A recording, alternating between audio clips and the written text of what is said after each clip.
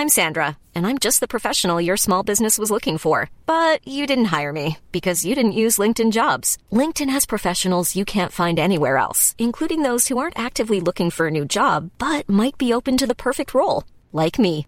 In a given month, over 70% of LinkedIn users don't visit other leading job sites. So if you're not looking on LinkedIn, you'll miss out on great candidates like Sandra.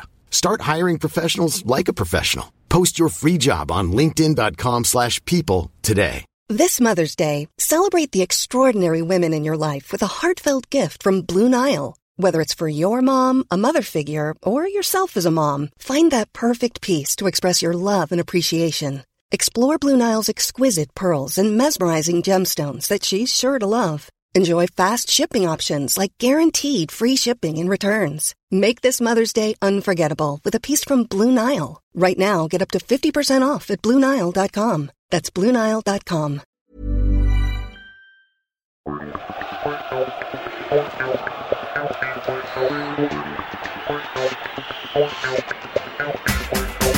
Hello, it's Sead Kolasinac. Welcome to the Arsenal audio program.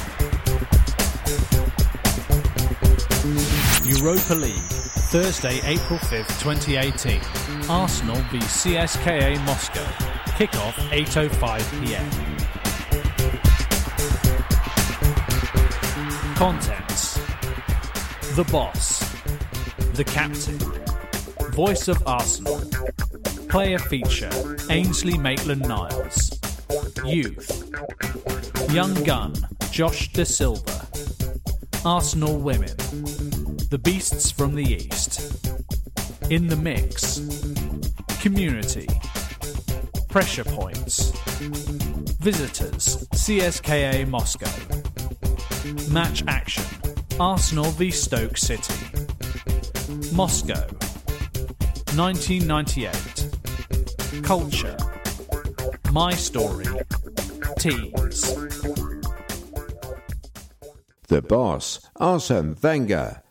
It's an unusual situation for Arsenal tonight to be at home in the first leg. Arsenal was talking to Rob Kelly.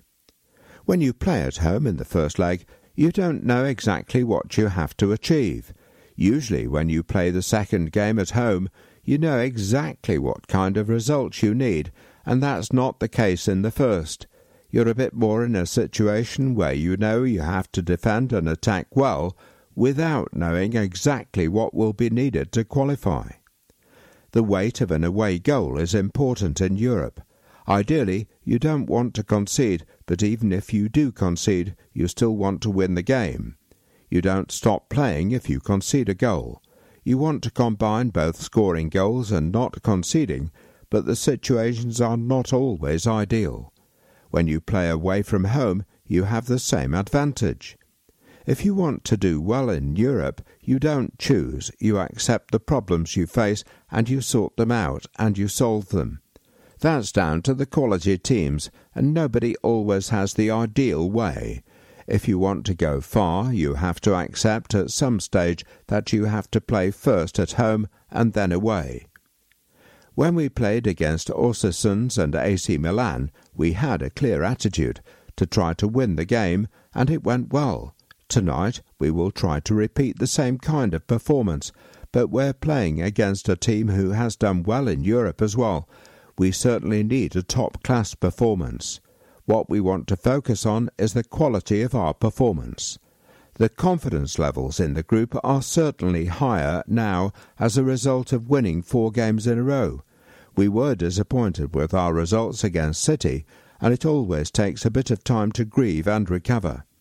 The mentality in the team is very good, very strong and very healthy as well. We recovered.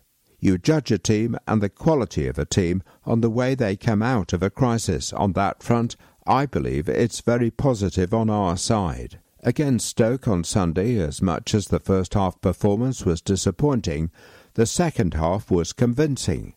We played with drive, pace, better quality, and in the first half we were a bit static against a good side.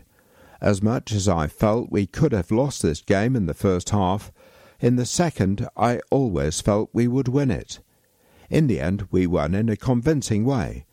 Football does not stop and go. It's about keeping continuity in your performances. The players realise that. I think that this group of players is very healthy, very strong, has got solidarity and responded very well in the second half. In the end, Pierre-Emerick Aubameyang and Alexandre Lacazette caught the eye in the second half.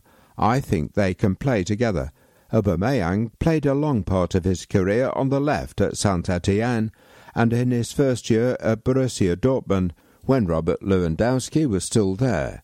He only really moved centrally when Lewandowski left. We'll need to make sure we are on our game from the start tonight. CSKA have a particularly experienced defensive line. We know that we cannot count on any naivety from them, and that is also a reason for why they've done well away from home. The benefits of having such experienced defenders are that you have assistant coaches on the pitch. The advantage of experience is the anticipation. They can guess what will happen, so they can warn the team around them what they have to do. So it is a big advantage. In Henrik Mkhitaryan, we have a player who has already scored against CSKA this season, when he was still at Manchester United. Of course, we've spoken about his experiences of playing them before the game. It's important for players with that experience of the opposition to pass it on to their teammates. As far as our team news for tonight, we're in a good position in that we have basically everybody available with the exception of Cazorla and Aubameyang, who is cup-tied. As I mentioned, Lacazette impressed from the bench on Sunday, and he is now ready to start. At the time of writing, I've not decided if he will or not, but he's available. Finally, there is some extra pressure on us to do extremely well in this competition. That's part of being where we are. We have to see that as an opportunity we want to take and keep our priorities right. That means focusing on how well we play together and the quality of our game. After, the consequences will be a positive result. Enjoy the game.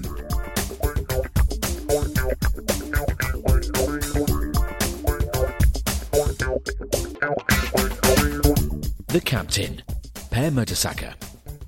Per knows the team will need to improve tonight against CSKA, as he said to Nick Brumsack. The key to our win on Sunday was that we used our strength more after half-time. We were sloppy in the first half, losing possession and not putting them under any pressure. It wasn't satisfying, and that must be improved upon tonight against CSKA Moscow. That will be vital for us. The Stoke game was our first after the international break, and sometimes it takes a bit of time to get used to each other again. When you've been away for 10 days or so, perhaps playing in a different style, there can be a small adaptation period. But the best teams get used to it very quickly. When you want to separate yourself from the rest and get to the top, you have to do that. There were some good positives from Sunday, notably Alba scoring again and Laka scoring on his return to the team too. That's brilliant for the confidence.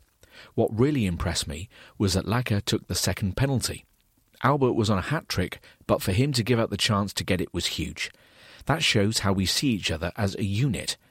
It looks as though it's natural to Alba to give something up in order to help the long-term benefit of the team. He had already impressed.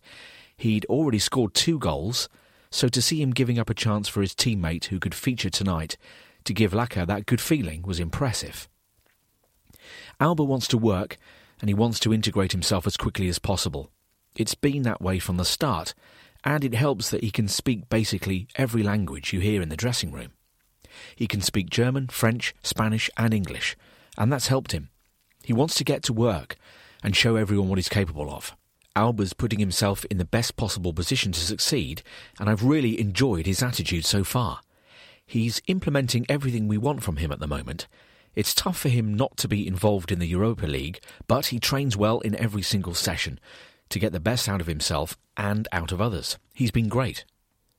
I wasn't surprised by how sharp Laka was when he came on against Stoke, because he's been exactly the same in training. He's looked lively, active and a threat from every position in training. His link-up play was really good on Sunday, and he was intelligent in his movement. He ran the channels without any hesitation. In terms of his finishing, we need him at his best, but with that, the onus is on the rest of the team to put him into those positions where he can be dangerous. The last half an hour against Stoke showed Auba and Laka combining well. For that to work in the long run, everyone has to respect each other's strengths. We saw Laka play through the middle and Auba shift out to the left against Stoke, but he showed how effective he can be from the flank. That pass he received from Mesut was an example. He can still play on the shoulder and come in from the wing to give us a threat. You could see that Auba is dangerous from every angle, so it's exciting to see the way we can mix things up when both of them are on the pitch. At the other end of the pitch, I felt we were solid. We kept our third clean sheet in our last 4 games, and we must make sure that the first thing we put emphasis on is our defence. It's important to focus on that, to make sure that we all defend as a team and set the tone in every single game, making sure that we build on that solidity. We absolutely cannot neglect our defensive effort tonight, especially because of the threat of an away goal. The first thing we should think about is not conceding. We want to bring pressure and intensity to the game, but we can't neglect what happens at the back. It's about being patient too. CSKA have a very experienced back line, so we need to find space and force them backwards. That will be the key, moving the ball well between the lines and getting in behind. That's a strength of ours, so we need to utilise that tonight. It's important to get their defence running backwards and create space in front of them as a result. We need to stretch them.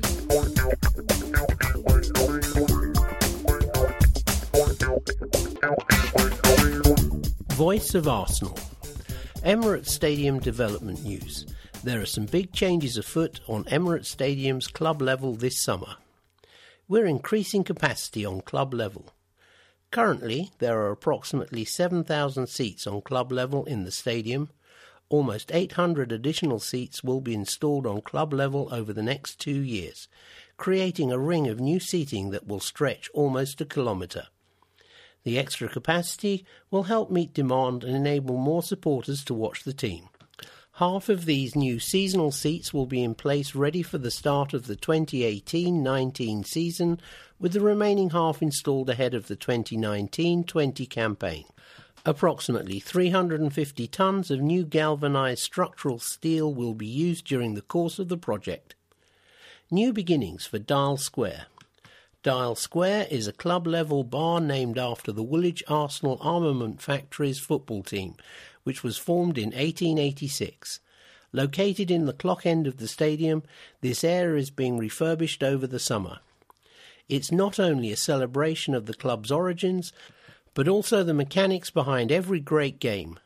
This informal space will have an industrial spirit that centres around a social courtyard, inviting fans to arrive early to the stadium and immerse themselves in the matchday build-up. The new designs are by agency 20.20, who have worked with us since 2002. At Emirates Stadium, they have brought to life a variety of original and inspiring spaces around club level. This transformation will also bring a new dining experience to club level. From freshly made pizza straight from a specialised pizza oven to succulent rotisserie chicken. What is club level? It's home to our Platinum members who are here for every first-team competitive home game, including Premier League, FA Cup, European and League Cup. Our members enjoy complimentary half-time drink and official matchday programme, a team of dedicated account executives, access to exclusive members-only clubs with dining, including for every match or season ticket-only options for more traditional matchday fare in our corner bars, such as hot dogs and fish and chips or pizza and pasties. For more information about seasonal Platinum membership on club level, contact the Premium Sales team on 0345 246 0001, option 2. Email clublevel@arsenal.co.uk or visit premiumconcierge.arsenal.com. Arsenal legends to play Real Madrid at Emirates Stadium. Our legends will take on a team of Real Madrid greats home and away this year in aid of both clubs' charitable foundations. We travel to the Santiago Bernabéu for the first game on Sunday the 3rd of June, 2018. The two teams then come to North London for a second match at Emirates Stadium on Saturday, September the 8th, kick-off 2 p.m. Ticket information. Platinum and Gold season ticket holders. We would like to inform all Platinum and Gold members that season cards will not be valid for this match.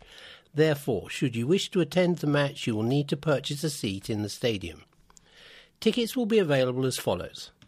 Platinum season ticket holders relocated or are due to be relocated as a result of the club level redevelopment, please call on 020 7619 5000, option 1, to purchase seats. Opening hours Monday to Friday between 9:30 a.m. and 5:30 p.m. Platinum and Gold season ticket holders. Platinum and Gold members can now purchase their own seats, which will be held until 8 a.m. on Monday the 16th of April. If you are a Platinum or Gold member and you require a concession rate ticket but do not sit in the family enclosure, you will need to call on 020 7619 5000, option 1, between 9:30 a.m. to 5:30 p.m. Monday to Friday. Tickets will be available to Silver, Purple, Cannon and Junior Gunner members on Monday the 16th of April from 10 a.m. Tickets will be available to Red members on Wednesday, April the 18th from 10 a.m. Return leg details. Our quarter-final second leg will be played next Thursday in Moscow, with kick-off at 8:05 p.m. UK time. This will be the first away match we've played in this season's Europa League that kicks off at that time, with all our previous games having started at 6 p.m. As usual in this competition, away goals will count for the entire 120 minutes in Moscow, should extra time be required. The draw for the semi-finals of the tournament takes place next Friday, April the 13th. Europa League stats. Passes. Mohamed El-Neni, 692. Ainsley Maitland-Niles, 542. Rob Holding, 518. Jack Wilshere, 386. Callum Chambers, 380. Crosses. Theo Walcott, 24. Jack Wilshere, 18. Enrique Mkhitaryan and Mohamed El-Neni, 16. Hector Bellerin, Ainsley Maitland-Niles, 12. Nacho Monreal, 7. Clearances. Stokran Mustafi, 19. Mathieu Debuchy, Callum Chambers, 18. Rob Holding, 16. Ainsley Maitland-Niles, 13. Mohamed El-Neni, 11. Shots. Olivier Giroud, 19. Theo Walcott, 18. Danny Welbeck, 14. Jack Wilshere, 11. Enrique Mkhitaryan, 9. Chances created. Jack Wilshere, 18. Mesut Ozil, 11. Theo Walcott, 10. Alexei Iwobi, 9. Ainsley Maitland-Niles, 9. Mickey's done it again. Enrique Mkhitaryan has been named Armenia Footballer of the Year for the 8th time and for the 7th year in a row. The playmaker is the current captain of the Armenian national team and is also their all-time top goal scorer with 25 goals in 70 appearances. It is a great honour because it means you've achieved something, Mkhitaryan said. You've accomplished something important for the country and your followers. I'm very happy to be the children's hero. I was a kid too, so I know what those feelings are. I too had heroes. I wanted to be like some football player or a hero. And in further news of awards for Mickey, our number 7 followed up his February Player of the Month award by winning our March poll too, plus our March Goal of the Month. The midfielder scored his first goal for us in the 2-0 win over AC Milan at the San Siro, collecting Mesut Ozil's lofted pass before cutting inside and rifling a fierce shot past Gianluigi Donnarumma, with the aid of a slight deflection. The goal was voted by the fans as our best of March. The 29-year-old followed that up by scoring in our home win against Watford 3 days later. He also provided the assist for Pierre-Emerick Aubameyang's goal against the Hornets. Arsenal hosts SEMS Conference. Our 8th annual Arsenal SEMS Conference took place at Emirates Stadium in March and was hosted by our medical team. The event, organised by Club Doctor Gary O'Driscoll and Head of Medical Services Colin Lewin, is designed to bring together sports and exercise medicine and science professionals from a range of sporting backgrounds to share knowledge and encourage learning and development within sports and exercise medicine and science. This year's theme was Duty of Care and Athlete Welfare in Elite Sport, and how advances in anti-doping, load management and performance can help our athletes. Gary and Colin were joined by Petr Cech and Dr. Darren Burgess, Director of High Performance, as speakers at the event. Other speakers included Professor Richard McLaren, Professor Eric Wittverul, Professor Adrian Williams, Dr. Alan McCall, Baroness Tanny Gray-Thompson, Professor Asker Jukendrup and Dr. Stefan Griffin. On this day, 1975, John Hartson was born. 1987, Charlie Nicholas scored twice as we beat Liverpool in the League Cup final. 1998, Christopher Wreh was the hero in our 1-0 FA Cup semi-final win over Wolves. Coming up, Sunday, Southampton visit the Emirates in the Premier League. Cheer on the lads in the Youth Cup. Our under-18 side take on Blackpool in the second leg of their FA Youth Cup semi-final on Monday, April 16th, and the team need your support. Tyrese John Jules and Xavier Amaechi scored at Bloomfield Road in last month's first leg, helping us to a 2-2 draw which leaves the tie delicately poised going into the return match. We last reached the final of the competition in 2009 when we beat Liverpool 6-2 over 2 legs. Platinum, Gold, Silver, Red and Junior Gunner members will be able to order free tickets to the match from 10 a.m. on Monday up until Wednesday, April the 11th at 10 a.m. Membership cards will be activated. Tickets will be available on general sale via our Ticket Fast print-at-home facility from then on and will remain on sale until 3 p.m. on Friday, April 13th, subject to availability. Tickets will be priced at £4 for adults and £2 for concessions, under 16s and over 65s. Please note that paper tickets will not be issued during this period. Tickets will not be available on the evening of the match to purchase. All tickets must be purchased in advance. Please note that children who are under 14 years of age need to be accompanied by an adult who is 18 or over when attending fixtures at Emirates Stadium. Seating will be unreserved for this fixture and situated in the lower tier only. The match will kick off at 7 p.m.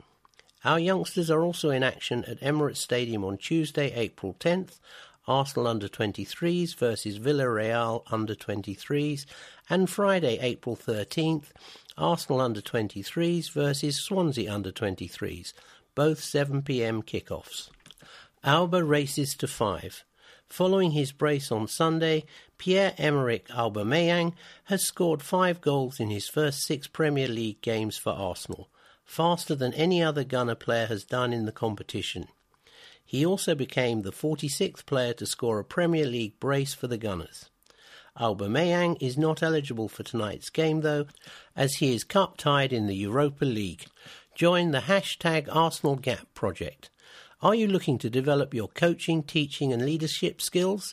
Or are you looking to take a break and build your CV whilst travelling the world representing Arsenal? If so, the Arsenal Gap Year programme may be perfect for you.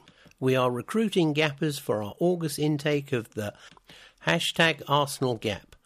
Since the programme started in 2006, hundreds of young people have coached all over the world, from Australia to Mozambique and Bolivia to India, coaching and teaching children while wearing the Arsenal badge. Your placement could be anywhere, from the Philippines to Uganda. Working with local NGO community partners, you spend your day delivering high-quality football sessions and teaching English, often with a focus on life skills or using the sport to tackle local issues that the young people will face in their day-to-day life. Stage 3 also offers the opportunity to experience a totally different country as you go abroad again, honing your skills further, before finishing the year having travelled the world, gained qualifications and life experience. For more information, visit www.arsenaljobs.com. Tune in to Arsenal Weekly. Have you heard about the Arsenal Weekly podcast? Available on arsenal.com every Monday. The show is free and features all the latest from the club, including action and reaction from the weekend game, an exclusive player interview, a chat with an Arsenal insider, an Arsenal history lesson, a tactical heads up on our next opponent. Fans wanting to get involved can tweet questions to #ArsenalWeekly. Follow us on social media. Keep up to date with everything in the world of Arsenal by following us on these platforms. Facebook, facebook.com/Arsenal. Twitter, twitter.com/Arsenal. Instagram, instagram.com/Arsenal. Snapchat, @officialAFC. YouTube, youtube.com/Arsenal. Ref Watch, Pavel Kralovec. This evening's referee is Pavel Kralovec from the Czech Republic. He has taken charge of 5 Champions League fixtures this season, showing 12 yellow cards. He also refereed Lokomotiv Moscow's 1-0 win over Nice in the Europa League, along with 2 World Cup qualifiers, Finland's 1-0 win over Iceland, and Austria's 3-2 victory over Serbia. We've got history. CSKA Moscow returned to the Emirates for the first time since our debut season at the stadium. We met them in the 2006-2007 Champions League group stage, losing to a first-half Daniel Carvalho goal in Moscow before being held to a goalless draw at home. The last time a CSKA side at any level played at Emirates Stadium was in 2013, when Sergei Gnabry's first-half goal saw us progress to the next-gen series semi-final. Hear more about our last fixture with CSKA and previous matches against Russian opposition throughout tonight's programme. Premier League table. Manchester City played 31, points 84. Manchester United played 31, points 68. Liverpool played 32, points 66. Tottenham played 31, points 64. Chelsea played 31, points 56. Arsenal played 31, points 51. Burnley played 31, points 46. Leicester City played 31, points 43. Everton played 32, points 40. Bournemouth played 32, points 37. Watford played 32, points 37. Newcastle United played 31, points 35. Brighton and Hove Albion played 31, points 34. West Ham United played 31, points 33. Swansea City played 31, points 31. Huddersfield Town played 32, points 31. Crystal Palace played 32, points 30.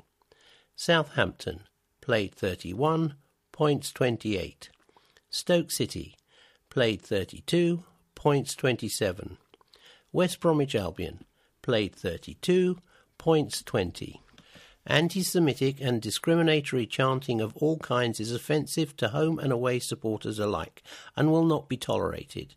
If you witness any form of offensive chanting at the match, you can report it to a matchday steward or use our See Something, Say Something service by texting FOUL to 67777 together with a description of the incident.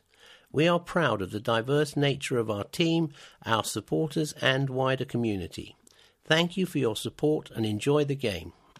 Arsenal, League Champions, 1930-31, 1932-33, 1933-34, 1934-35, 1937-38, 1947-48, 1952-53, 1970-71, 1988-89, 1990-91, 1997-98, 2001-2002, 2003-2004.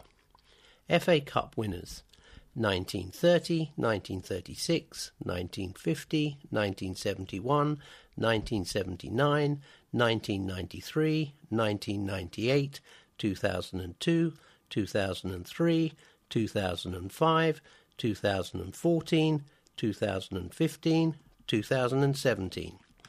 League Cup winners: 1986-87, 1992-93. Charity/Community Shield winners: 1930, 1931, 1933, 1934, 1938, 1948, 1953, 1991, shared, 1998, 1999, 2002, 2004, 2014, 2015, 2017. Fairs Cup winners: 1969-70. European Cup winners, 1993-94. FA Youth Cup winners: 1966, 1971, 1988, 1994, 2000, 2001, 2009. Arsenal Football Club, 75 Drayton Park, London, N5 1BU. Telephone number 020 761 95000. Website www.arsenal.com. Email program@arsenal.co.uk. Directors: Sir Chips Cheswick, Chairman; Ken Fryer, OBE; Ivan Gazidis, CEO; Richard Carr; Lord Harris of Peckham; Stan Cronker; Josh Cronker. Honorary Vice President: Lady Bracewell Smith. Secretary: David Miles. Manager: Arsene Wenger, OBE. Physiotherapist: Colin Lewin, MCSP, SRP. Editor: Andy Exley. Deputy Editor: Josh James. Design Manager: Simon Wallace. Designers: Katie Jane Bruin, Owen Pinch, Edward Wilkinson. Photography: Stuart McFarlane, David Price. Contributors: Nick Brumsack, Max Jones, Aidan Small, Joanna Harney, Lambros Lambrou, Mike Hammond, Jem Maidment, Michael Cox, Michael Donlevy, Andy Kelly, Mark Andrews, Jonathan Edwards, Matt Pascoe. Thanks to Fred Ollier. Printers: Bishop's Printers.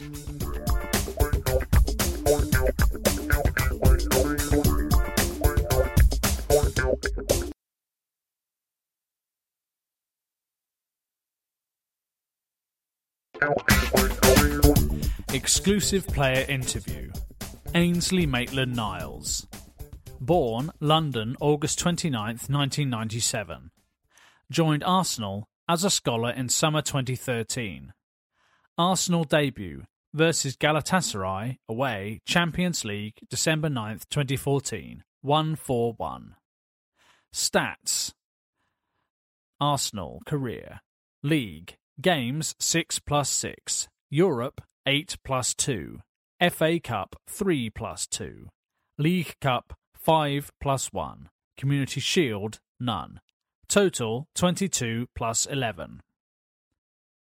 This season has been something of a whirlwind for Ainsley Maitland-Niles, a World Cup winner with England's under-20s and a mainstay of the team that has reached the Europa League quarter-finals. Yet the youngster is taking it all in his rangy stride. There's little doubt that the 20-year-old from East London has blazed a trail for the Gunners Academy this season. It may come as a surprise that he's still so young, given that he made his debut as long ago as December 2014 in a Champions League win over Galatasaray. He's been quietly going about his business since then, spending a season on loan at Ipswich Town before returning a better, more mature player. A central midfielder by trade, but capable of playing out wide in a wing-back role, even in a back three, he's firmly established himself in the first-team squad. And now he's here, He's set on staying right where he is. Ainsley, nobody has started more Europa League games than you this season. What's your personal highlight from the competition? I think the competition as a whole has been my highlight. Just being able to play in the Europa League at such a young age makes me feel so privileged. It's been quite varied as you've gone from Östersunds to the San Siro. How have those different experiences been for you? It's been nice to travel the world playing football for the club that you love. It's a dream come true. You're only going there to do one job, and that's to come back with the win. Tell us about some of those places. Östersunds must have been tough with the conditions. They were certainly hard conditions to play in. It was -degrees and we were playing on a pitch that we're not used to. Some players have difficulties playing on that sort of pitch and in those sorts of conditions. It was a challenge to manage the squad, but we came back with the win and that was the main thing. What's it like to step out on the pitch when it's that cold? You wake up in the morning and you can feel the breeze coming through the windows. It's just a change in your brain and you have to adapt to it as quickly as possible. How did it feel to play in one of the most iconic stadiums in the world, the San Siro? The atmosphere was absolutely magnificent. Being there and just hearing the noise, just standing in the stadium and just looking around, you can feel the presence of the fans and you understand why it is one of the greatest stadiums. That must have been a moment where you thought, I've come a long way. Yeah, not a lot of people get to play in Europe and play at San Siro. Having both of those things to do in one night made it a night to remember. We all want to be in the Champions League, but the Europa League has been great for our younger players, hasn't it? It has been. I think everyone's improved by playing that sort of first-team football in the Europa League. Everyone has the boss to thank for that, because he didn't have to put anyone in, but he's believed in the youth players. They've come through and shown him how good they are. You've been flying the flag for Arsenal's academy this season. Does that feel like a weight on your shoulders? It's not too bad, to be honest. I just take every game as it comes, and in every training session I try to work hard and improve, and the same in games. It's not that big a weight. Have you been surprised at how much first-team football you've played this season? I thought it would be less, to be honest. It's been a shock, but at the same time I'm very pleased to see my progress game after game, so I've been happy with myself.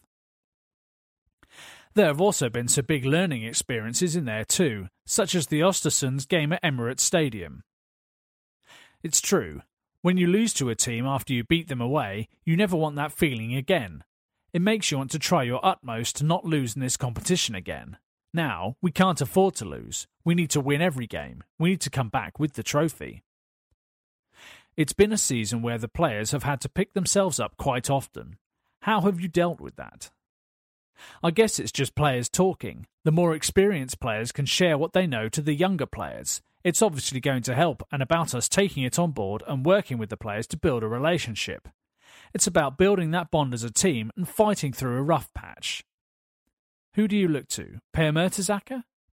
Yeah, of course. He's our captain and he does carry a big responsibility, but he takes it really well.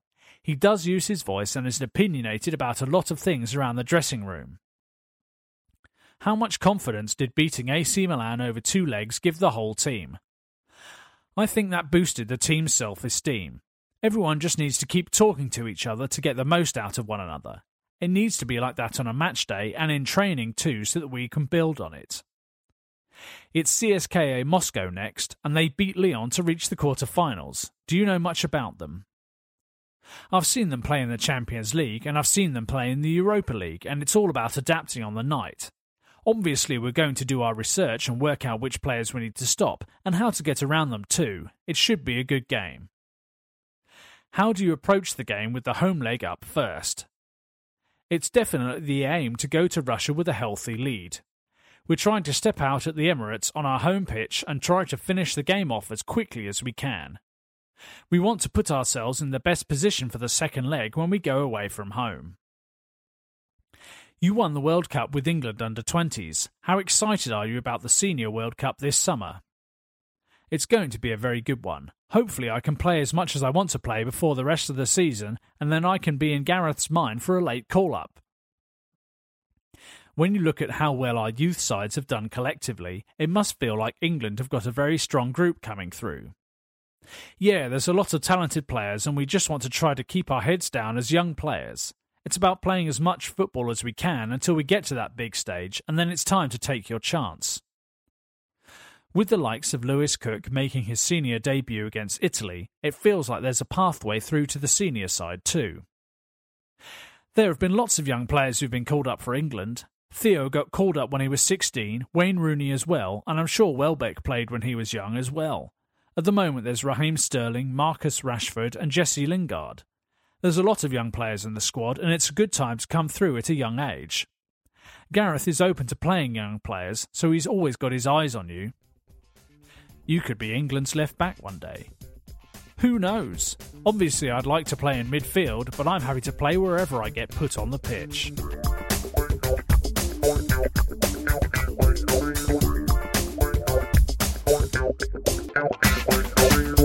Arsenal Youth. Another comfortable victory for Kwame Ampadu's young Gunners by Aidan Small. Gunners reach final of Dallas Cup. Arsenal under-19s reached the final of the Dallas Cup, where they lost a hard-fought match 1-0 to Tigre of Mexico. The Gunners had topped their group and beaten Manchester United on penalties in an exciting semi-final. A full report from the tournament will appear in the Southampton programme. Friday, March the 16th, Under-18 Premier League South, Norwich City Under-18s 0, Arsenal Under-18s 4. The scorers for Arsenal were Swanson in the 6th minute, Olayinke in the 34th, Saka in the 79th, and McAnuff in the 81st. 2 goals either side of half-time propelled our Under-18s to a convincing victory over Norwich City. In their first match since the disappointing Premier League Cup defeat to Tottenham Hotspur in February, Kwame Ampadu's side responded emphatically, dominating the game from the start. They could have taken the lead almost straight from the kick-off, when a fine sweeping team move finished with Folarin Balogun beating the Canaries keeper to James Olayinka's searching through ball.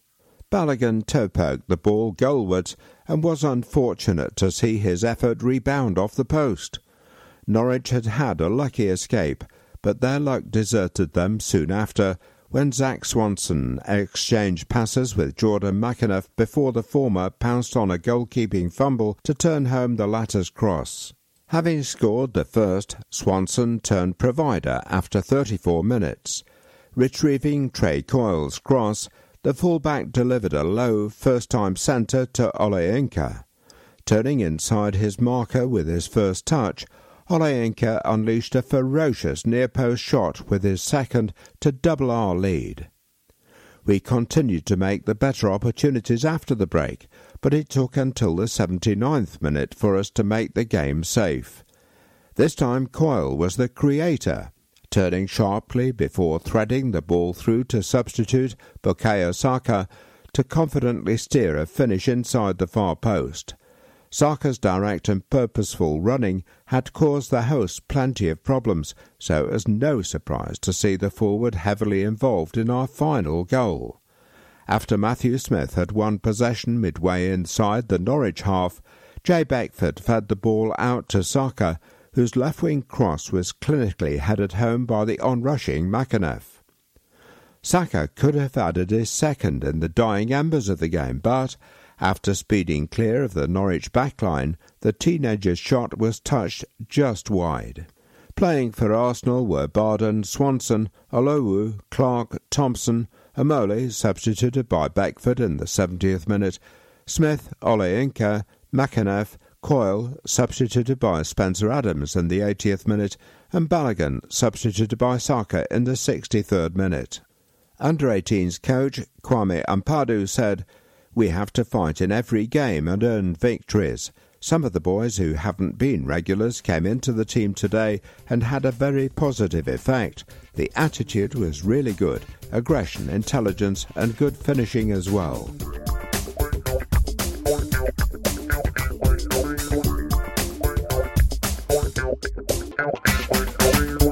Young Gun. The next generation in their own words. This time, Josh De Silva. Born Ilford, October 23rd, 1998.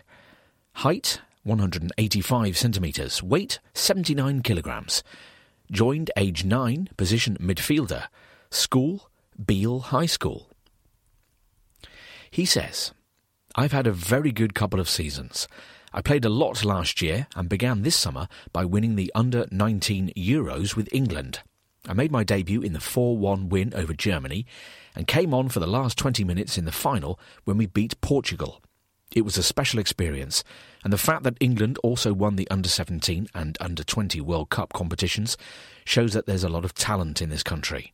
The way we train is a little different from Arsenal in that we are together for less time, and so the focus is on the opponents and doing what needs to be done to win the game, whereas development is more the focus here at my club. I'm really optimistic about the prospects for the England national side because of the success achieved by the younger groups. I think winning the tournament gives you even more of a hunger to win more, and the main targets for the rest of the season is to win the PL2 Under-23s League and the Premier League International Cup. We have the belief and ability to do it, and I'm really looking forward to us realising the potential we have.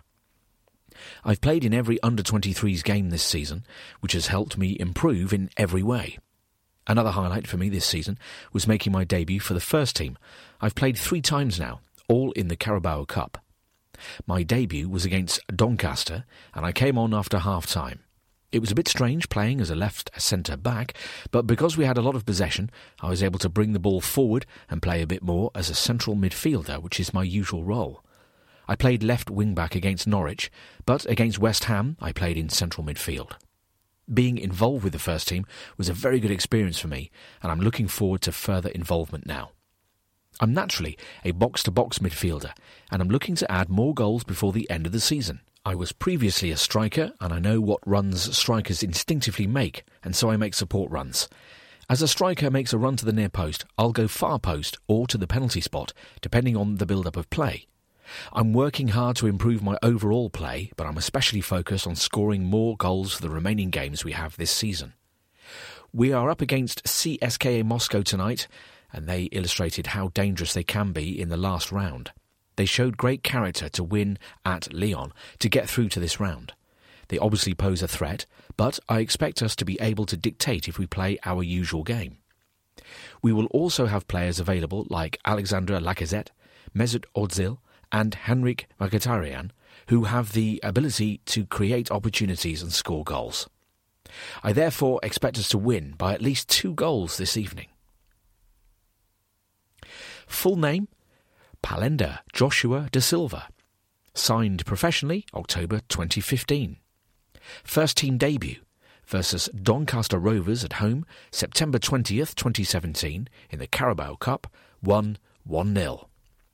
Season stats: Carabao Cup appearances 3, goals none. PL2 13 plus 1, goals 1. PLIC appearances 4, goals 1. Total appearances 17 plus 4, goals 2. International honours 2017 Under-19 European Championships.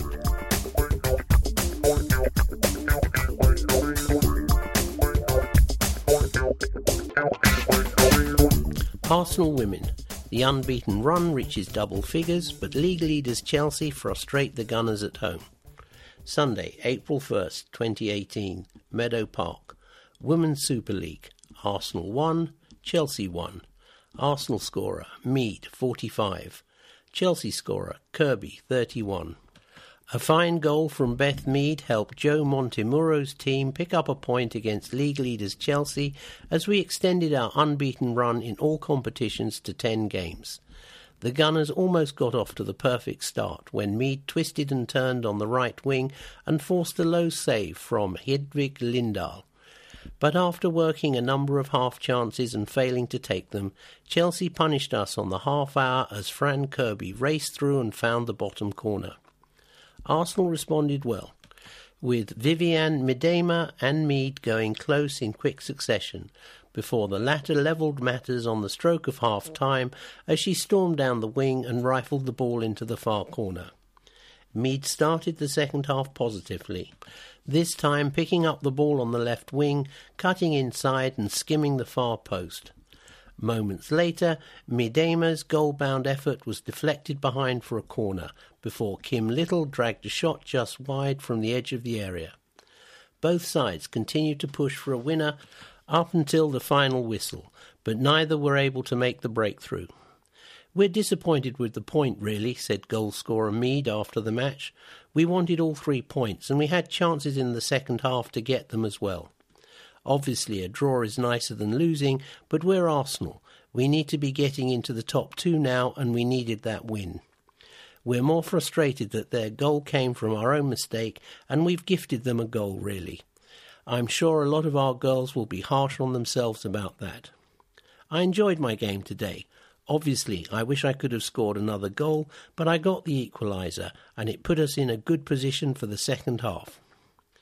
Arsenal team: Van Wielendal, Evans, Williamson, Quinn, Mitchell, Janssen, O'Reilly 72, Little, Mead, McCabe 88, Nobbs, Van de Donk, Miedema, Carter 84. Subs not used: Morehouse, Cook. Family festival with the cup. The game on Sunday was also a hugely successful family festival with coaching sessions, all sorts of fun activities, and a chance to meet the players, making it a very special afternoon. And a special guest on the day was the Continental Cup trophy, which was available for fans to be pictured alongside, joined by some of the stars of our famous win over Manchester City. Congratulations, DVD. Danielle van de Donk notched up her 50th appearance for Arsenal women in Sunday's match against Chelsea. The Dutch international midfielder has been hugely influential for the Gunners over the past couple of seasons, a fact borne out by an impressive goal tally of 12 since her arrival at the club. Here's to the next 50, Daniela. Women's Super League fixture list 2017-2018. Sunday, September the 24th. Home, Birmingham City. Women's Super League, result 3-2. Sunday, October the 1st, away, Manchester City. Women's Super League, result 2-5. Sunday, October the 8th, home, Bristol City. Women's Super League, result 1-1. Thursday, October the 12th, home, London Bees. Continental Cup, result 7-0. Sunday, October 29th, away, Everton, Women's Super League, result 2-0. Wednesday, November the 1st, away, Millwall Lionesses, Continental Cup, result 5-2. Sunday, November the 5th, home, Reading, Continental Cup, result 1-2. Sunday, November the 12th, home, Sunderland, Women's Super League, result 3-0. Thursday, November the 16th, away, Watford, Continental Cup, result 6-0. Sunday, December the 17th, away, Sunderland, Continental Cup, quarter-final, result 3-1. Sunday, January the 7th, away, Chelsea, Women's Super League, result 2-3. Sunday, January the 14th, away, Reading, Continental Cup, semi-final, result 3-2. Sunday, January 28th, away, Reading, Women's Super League, result 0-0. Sunday, February the 4th, away, Yeovil Town, FAC Round 4, result 3-0. Wednesday, February the 7th, away, Liverpool, Women's Super League, result 3-0. Sunday, February the 11th, home, Yeovil Town, Women's Super League, result 4-0. Sunday, February the 18th, home, Millwall, FAC Round 5, result 1-0. Friday, February 23rd, home, Everton, Women's Super League, result 1-0. Wednesday, March 14th, away, Manchester City, Continental Cup final, result 1-0.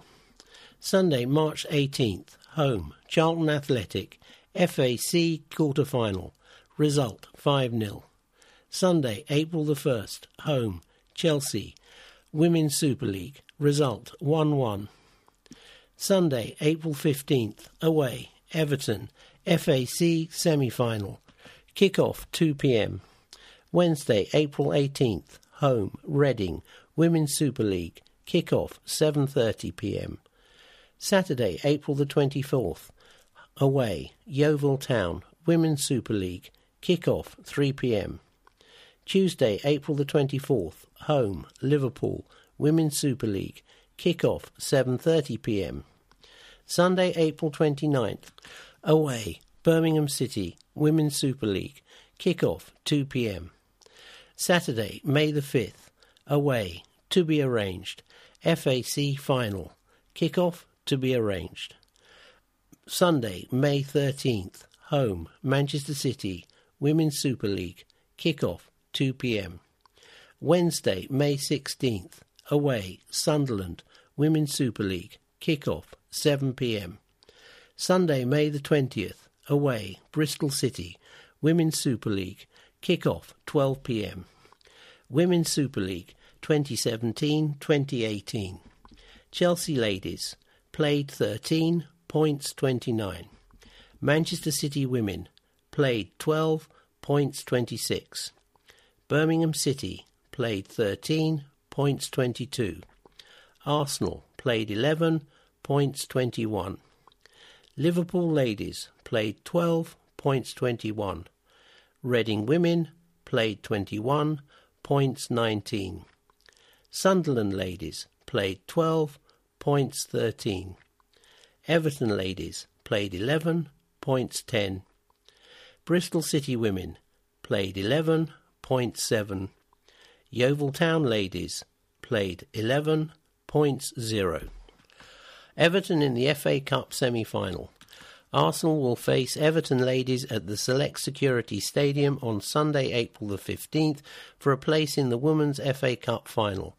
The semi-final, which will kick off at 2 p.m, is a repeat of the 2010 final, which the Toffees won 3-2 after extra time, and the 2014 final, which the Gunners won 2-0. Chelsea will face Manchester City in the other semi-final, with the winners meeting at Wembley on Saturday, May the 5th. Words by Andy Exley.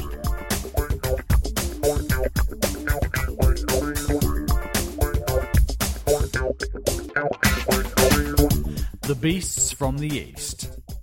CSKA Moscow visit Emirates Stadium tonight as the latest Russian side to present a formidable challenge to the Gunners. John Sperling looks back at a selection of games involving the Gunners and teams from the Russian capital. Friendly match. November 21st, 1945, White Hart Lane, Arsenal 3, Dynamo Moscow 4.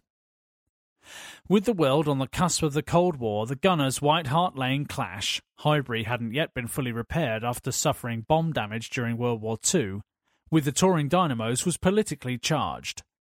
On a foggy November day, with England legend Stanley Matthews guesting for Arsenal, George Allison's team went down 4-3. But reports on some of the events during the match remained suitably hazy. Within a minute, the Dynamos took the lead without an Arsenal player having touched the ball.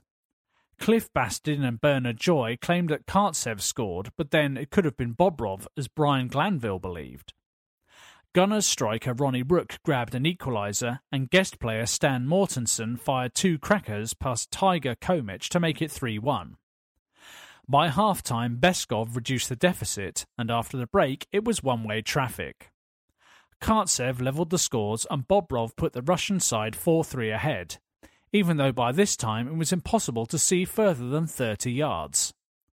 Only the occasional magnesium flash from a camera enabled the crowd to see any more. Despite Bernard Joy's insistence that at one point there were 12 Russians on the pitch, a strapping, fair-haired fellow came out of the mist with no warning that he was entering the fray, and Dynamo players insisting the referee halt the game, the score remained 4-3 at full time. The Mail described it as the most farcical match that has ever been played, but the tourists, who drew with Chelsea and beat Rangers and Cardiff City, as well as Arsenal, were a wonderful side, and the White Hart Lane clash was a memorable encounter for multiple reasons. UEFA Cup First Round First Leg, September 14th, 1982, Spartak Moscow 3, Arsenal 2. UEFA Cup first round second leg, September 29th, 1982. Arsenal 2, Spartak Moscow 5. Spartak win 8-4 on aggregate. Arsenal were hardly unprepared for their first leg UEFA Cup match behind the Iron Curtain, with scouts Wilf Dixon and Steve Burtonshaw having spent a week in the Russian capital, keeping tabs on a team which possessed 5 of the Soviet Union's 1982 World Cup squad and lay third in the Soviet League at the time. Terry Neal's Arsenal, in contrast, were struggling for form in Division 1, but stunned their hosts by taking a 2-0 lead in Moscow after 29 minutes through goals by Lee Chapman and Stuart Robson. The Gunners capitulated thereafter, and 2 second-half Gavrilov goals gave Spartak a 3-2 first-leg lead to take to Highbury. Neal admitted that his side had been under the cosh for much of the game, but still believed Arsenal could prosper at Highbury. Yet from the moment Spartak took the lead in N5 after 26 minutes, Arsenal were on the ropes. Terry Neal later admitted, "We had to pile into the attack and take risks. It was a bold policy, the only one we could adopt with a 2-goal deficit, but it led to our undoing." Spartak ran out 5-2 winners on the night, and their superb brand of counter-attacking football, quick, incisive and deadly, in fullback Kenny Sampson's words, left Arsenal nonplussed. The Highbury crowd, stunned at first, sportingly applauded the visitors throughout much of the second half. UEFA Champions League Group Stage, March the 7th, 2001. Arsenal 1, Spartak Moscow 0. Arsene Wenger's men had suffered an almighty clobbering in Moscow back in November 2000. Despite taking the lead through Slovenia in the team's Champions League Group C clash, Arsenal were hammered 4-1 as the winter chill began to set in.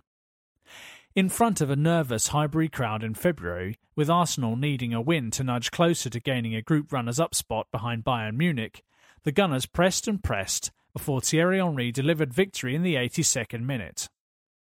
From Ashley Cole's corner, the talismanic Frenchman scored above his marker to power a header past the static goalkeeper. Without that much-needed win, Lyon would have edged ahead of Wenger's men, but Arsenal went through courtesy of their better head-to-head record in the group against the French side. UEFA Champions League Group Stage, December 10th, 2003. Arsenal 2, Lokomotiv Moscow 0. It wasn't exactly in Arsenal's Champions League plan to finish top of Group B, having been bottom after 3 games, but that's precisely what they did after beating the Russians comfortably at Highbury. Following an insipid goalless draw in Moscow and defeats against Dynamo Kiev and Inter Milan, Arsenal rallied superbly in the group, grabbing a late winner against Kiev at home and thumping Inter 5-1 in Italy on a memorable night. Arsene Wenger's men finished their work in the group in clinical style at Highbury. After just 12 minutes, Thierry Henry teed at Robert Pires, who thundered the ball past the goalkeeper to give Arsenal a 1-0 lead. In the second half, a neat interchange of passes saw Dennis Bergkamp's pass chested down by Thierry Henry, and the Frenchman's hoisted pass was rifled into the net by Freddie Ljungberg. Lokomotiv's neat and intricate passing style saw them finish runners-up behind Arsenal in the group, their emphatic wins at home to both Inter and Dynamo Kiev proving decisive. The Russians crashed out to eventual finalists Monaco in the last 16. UEFA Champions League Group Stage, November 1st, 2006. Arsenal 0, CSKA Moscow 0. In a highly competitive Group G, Arsenal, Champions League finalists in the previous season, eventually finished top of a group containing CSKA, Hamburg and Porto. But not before the Russian side defeated them 1-0 in a chilly Moscow and then drew 0-0 at the Emirates, despite the Gunners creating the majority of chances. Thierry Henry fired wide early on, Robin van Persie slotted his shot narrowly wide, and somehow Tomasz Rosicky tapped his shot into the goalkeeper's arms with the goal at his mercy.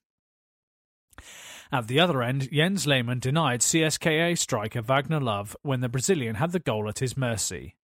This hard-fought draw proved crucial for the Gunners, and despite causing Wenger's men all sorts of problems, CSKA surprisingly finished third in the group behind Porto.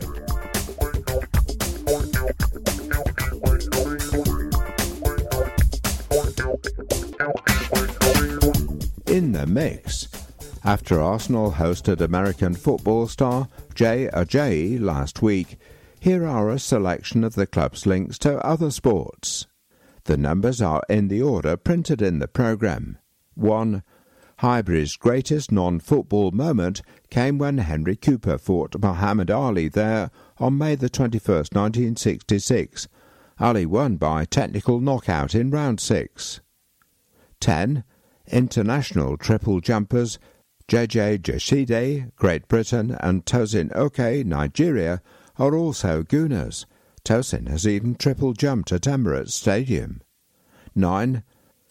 Floodlit cricket famously took place at Highbury, and England Test players Dennis Compton, brother Leslie, and Arthur Milton all played for the Gunners. 8. If you've never seen David Ospina's attempt to play cricket, please go to the Gunners' YouTube channel. 11. Cup final preparations in the 1930s were traditionally done on a Brighton golf course, while 2 current golfing superstars are Gooners, Ian Poulter and Andrew Beef Johnston. 12. Leading GB cyclist Geraint Thomas is an Arsenal fan, while club employee John McClelland, son of ex-goalkeeper Jack McClelland, is currently an age group track world champion. 13. Multiple British record holder and 21 times national weightlifting champion Joe Calvino is a Gooner and has even demonstrated her trade at the Emirates. 19.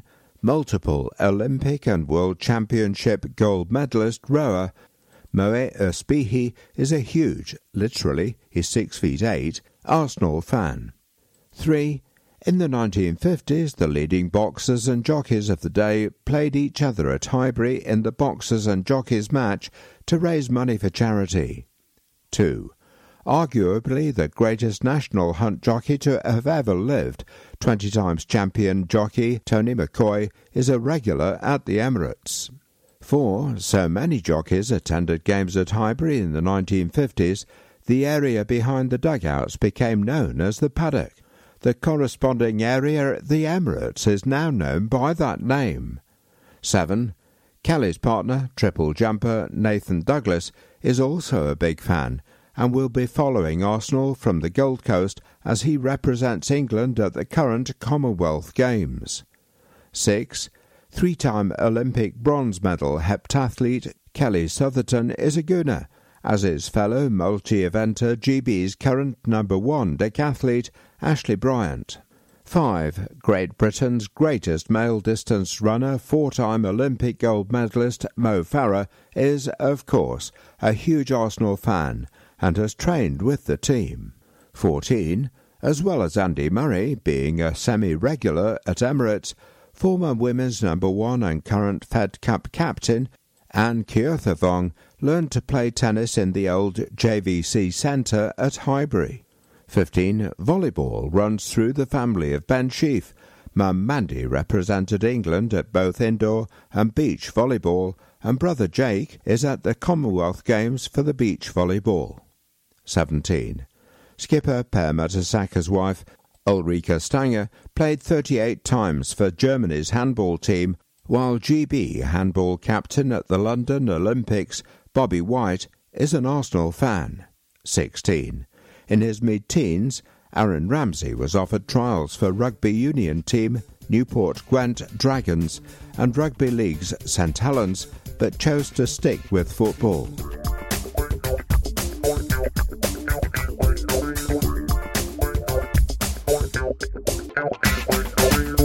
Community. Using the power of the Arsenal name to positively impact the lives of young people since 1985. Twitter in the community. Today we are very proud to be celebrating #WDSD18. Check out our @North London United group with @Mertesacker before our recent fixture with Watford, as well as some friends from @CPFC_Foundation and @WFC Trust. Where are they now? Dylan White. When were you involved with Arsenal in the community? I started as a participant of the Arsenal Kicks programme at Rosemary Gardens, Islington in 2010. What was your role? I was a participant when I started, but then went on to volunteer on a range of community programmes before progressing as a casual sessional coach. My role was to engage young people into football, lead sessions and influence young people to do things they enjoyed doing and provide them with the opportunity to gain qualifications. What are you doing now? I'm currently working full-time at a primary school as a sports coach, teaching multi-sports to years 1 to 6. How did your time with the community department help you in your current role? My time at Arsenal gave me the confidence to move to a different location. While at the club, they gave me the opportunity to work in many schools, estates and pupil referral units. It helped develop my communication skills with all ages.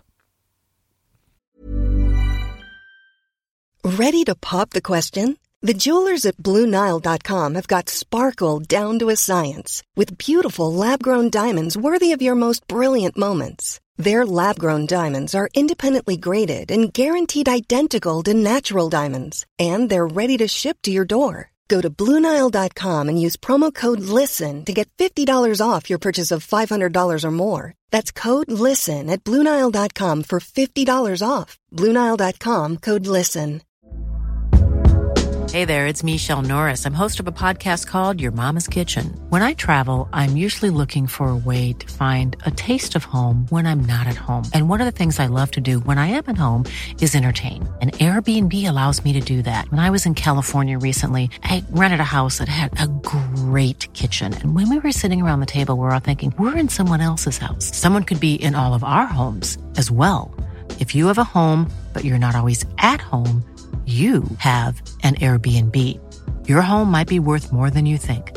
Find out how much at airbnb.com/host.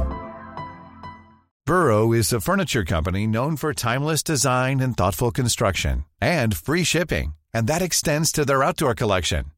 Their outdoor furniture is built to withstand the elements, featuring rust-proof stainless steel hardware, weather-ready teak, and quick-dry foam cushions. For Memorial Day, get 15% off your Burrow purchase at burrow.com/ACAST and up to 25% off outdoor. That's up to 25% off outdoor furniture at burrow.com/ACAST. Arsenal Alternative Curriculum Project. Arsenal in the Community deliver a weekly alternative curriculum project in partnership with New River College and Islington Alternative Provision. We're proud to have worked with New River College and their Key Stages 1 to 4 for more than 15 years. Schemes which have been delivered within the settings include Arsenal Kicks, Positive Futures and Double Club. This academic year, we've been delivering an alternative curriculum project engaging Key Stage 3 and 4 students in a mixture of sports and education activities at the Arsenal Hub. The students have been working towards a range of accredited courses, including BTEC Level 1 in Work Skills, ASDAN Level 1 in Enterprise Skills, and AQA Certificate in Football Skills. Arsenal in the Community staff tailor the delivery of the sessions to ensure that the courses are accessible and engaging for the learners, and that they provide them with qualifications which will benefit them moving forward with their education. Monica Brylack, Head of Alternative Provision, Careers and Work-Related Learning for Islington Council, says, "Thanks to Arsenal's initiative, our students were able to benefit from a bespoke course that formed a part of our alternative curriculum offer. The Arsenal in the Community team were able to engage our young people through practical football activities and help them to grow in confidence and motivation alongside developing skills to help them move into work or further training. For some of our most disengaged students, this part of the curriculum is something they truly look forward to engaging with on a weekly basis." Bill Dimmock, Assistant Head at New River College, said, "The Arsenal project has given the students space outside of the conventional classroom to work on their personal development and in an unconventional way to gain employability skills. The boys have gained confidence in their ability to think through problems and apply their improved skills to achieve the best possible outcomes. The project has provided our students with a great opportunity to work in a way that best suits their learning style while helping to prepare them for the next steps in their education." For more on the Arsenal Alternative Curriculum Programme, email Jack Ironside. at jironside@arsenal.co.uk.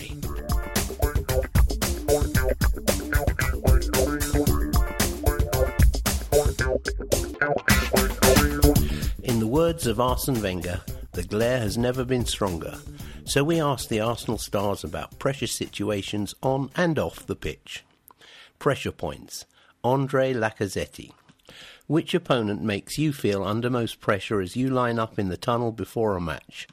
There's no particular opponent who makes me feel under more pressure than any other.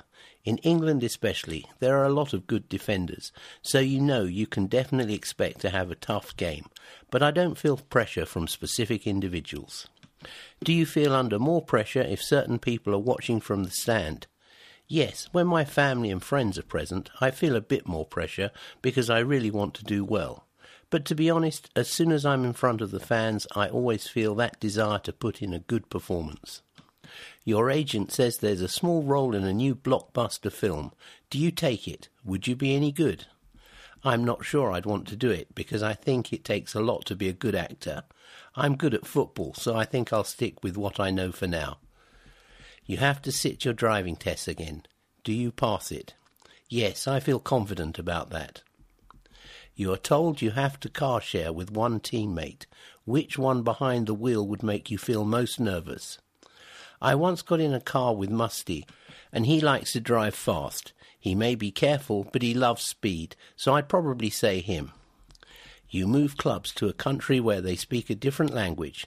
You're told you have 3 months before you have to do interviews in that language. Would you be able to do it? Yes, of course some languages are much harder to learn than others, but I definitely give it 100% effort. You're in a karaoke bar. Everyone has sung and now it's your turn. Are you keen and do you sing well? If I'm with friends or our partners, yes, I'd sing happily. Who in the squad would you like to hear sing? Danny, he sings well. Who wouldn't you like to hear? Musty. You've done something wrong. Who is the last person in the world you want to tell you off? My mum. You've lost your phone. How stressed would you feel on a scale of 1 to 10? 6 or 7? I'll go with 7. If you were told it couldn't be replaced for a week, would that level increase? Yes, especially as I'm not in my own country. It would be really hard to communicate with my family and friends. You're stranded on a desert island. Could you survive? I learned how to do that kind of stuff when I was younger, but I've probably forgotten it all, so I think I'd have to say no, I couldn't. You have dinner guests arriving in 30 minutes. Could you cook a meal? Yes, pâtes cordon bleu, pasta with chicken, ham and cheese in a cream sauce. That's my go-to meal. You've been told you have a year to learn another sport and play it professionally. What would you choose? I would try. It would be basketball. What sport would you definitely not choose? Rugby. Your house is on fire. Apart from your family, what 3 things do you save? My dog. Just my dog. You're looking after a baby and have to change a nappy. Could you do it? I've never had to do it up till now. Do you think you could learn quickly? Yes, it doesn't look that hard. You've been asked to be best man to a good friend. How would you feel about making the speech? I'd feel confident about doing it. I'd start off in a humorous vein and finish on a more serious note. You're at the top of a mountain and need to get down it as quickly as possible. Could you ski or snowboard down? Well, of course, I've never tried skiing nor snowboarding because we're not allowed to, but I think snowboarding looks a bit cooler. You've got to the bottom of the mountain and now need to travel 50 miles across fields as quickly as possible. Do you use the horse provided? Yes, I did a bit of riding when I was younger.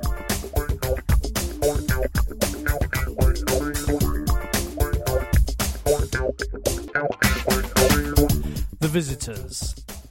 CSKA Moscow are the last Russian team standing in Europe. There were 4 clubs from the 2018 World Cup host country in the Europa League round of 32 and 3 in the round of 16, but now CSKA are carrying the Russian flag alone. And with no team from that country in the Champions League, all of Russia's European hopes this season now rest with the army men from Moscow. CSKA began their 2017-18 European campaign in the Champions League. As the runners-up in last season's Russian Premier League to city rival Spartak Moscow, they entered in the third qualifying round, where they saw off AEK Athens 3-0 on aggregate before dishing out the same treatment to young boys Bern in the playoffs. That brought CSKA a fifth successive Champions League group stage. In each of their previous four, they had finished bottom of their group. This term, however, while qualification for the knockout phase of Europe's Premier Club competition continued to elude them, they did take third place, behind Man United and FC Basel, thanks to a pair of victories over Benfica. They also won 2-1 away at Basel to register 9 points, their highest figure since 2009-10 when they reached the quarter-finals. 8 years on, CSKA are back in another European quarter-final, just the third in the club's history. While they lost that Champions League last 8 tie in 2009-10, 2-0 on aggregate to Inter Milan, the eventual winners, they are triumphant back in 2004-05, limiting Auxerre en route to their UEFA Cup final triumph in Lisbon against Sporting, 3-1. A little over a year after that trophy success, CSKA met Arsenal in the group stage of the Champions League and actually got the better of the Gunners in their two head-to-head duels, winning 1-0 in Moscow before holding out for a 0-0 draw here in the return, and thus becoming the first visiting team to keep a clean sheet at Emirates. Remarkably, a number of CSKA players who played in those 2006-07 matches are still at the club. Goalkeeper Igor Akinfeev and the defensive triumvirate of Sergei Ignashevich and twin brothers Alexei and Vasily Berezutsky. The club's Belarusian coach Viktor Goncharenko can also count on current Russia international midfield duo Alan Zagoev and Alexander Golovin, while another likely World Cup participant is Nigerian striker Ahmed Musa, on loan to his former club from Leicester City. Musa scored in the last round, as did Golovin and Swede Pontus Wimblom, as CSKA, who had overcome Red Star Belgrade 1-0 on aggregate in the round of 32, recovered from a 0-1 first leg home defeat against Lyon to win 3-2 in the stadium that will host this year's Europa League final, and make it through to the quarter-finals on away goals. With 5 wins and a draw in 7 European away fixtures this season, CSKA are very good travellers. Their one defeat was against Man United at Old Trafford, 1-2, so they will be eager to rectify that as they tread English turf once again tonight. A brief history. Founded August 27, 1911. Stadium VEB Arena. Capacity 30,000. Head coach Viktor Goncharenko. Nicknames Army Men, Horses. Record appearance maker Igor Akinfeev. Record goalscorer Grigory Fedotov. The squad. 1. Ilya Pomazin, goalkeeper. Born Kaliningrad, Russia, 16/8/96. Previously, none. Info. The 21-year-old goalkeeper has been the understudy to Igor Akinfeev for the past couple of years, but has yet to make an appearance in European competition, and did not make his Russian Premier League debut until earlier this season. 24. Vasily Berezutsky, defender. Born Moscow, Russia, 26/82. Previously, Torpedo ZIL. Info. A Russia international from 2003 to 16, he won 101 caps and scored the late equaliser against England in the opening group game of Euro 2016. He has been at CSKA since 2002, making more than 500 appearances and collecting 18 trophies, including the 2005 UEFA Cup. 6. Alexei Berezutsky, defender. Born Moscow, Russia, 26/82. Previously, Torpedo ZIL. Chernomorets Novorossiysk, loan. Info. Twin brother of Vasily, his career has followed a similar path, although he only has 58 caps for Russia and has not been as consistent recently. A serious injury to current Russia international defender Viktor Vasin has restored him to CSKA's first 11. 4. Sergei Ignashevich, defender. Born Moscow, Russia, 14/7/79. Previously, Spartak Orakevo, Krylya Sovetov, Samara, Lok, Moscow. Info. The third member of CSKA's defensive old guard, the 38-year-old retired from international football as Russia's all-time leading cap holder, 120 appearances after Euro 2016. He joined CSKA from city rivals Lokomotiv back in 2004. 42. Georgy Shenikov, defender, born Moscow, Russia, 27-4-91. Previously, none. Info. A member of the Russia squads at the 2014 World Cup and Euro 2016, the 26-year-old doesn't appear to be in current boss Stanislav Cherchesov's plans. A left-back who has been used further forward this season, he scored against Benfica in the UCL group stage. 66. Bibras Nacho, midfielder, born Kfar Kama, Israel, 18-88.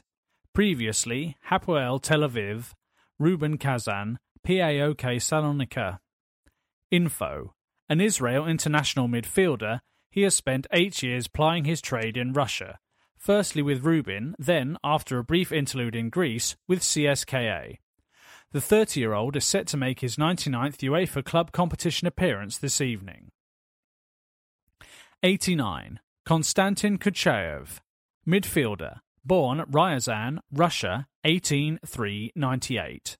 Previously, none. Info. A current Russia under-21 international who has been on CSKA's books since 2015, the 20-year-old is one of the club's rising stars. A goal-scorer at home to Manchester United in the Champions League, he has started all 4 Europa League encounters. 8.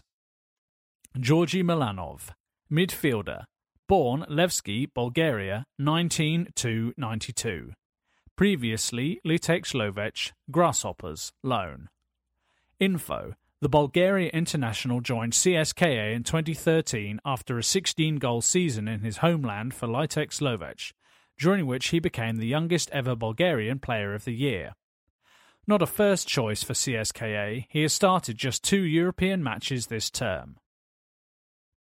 25.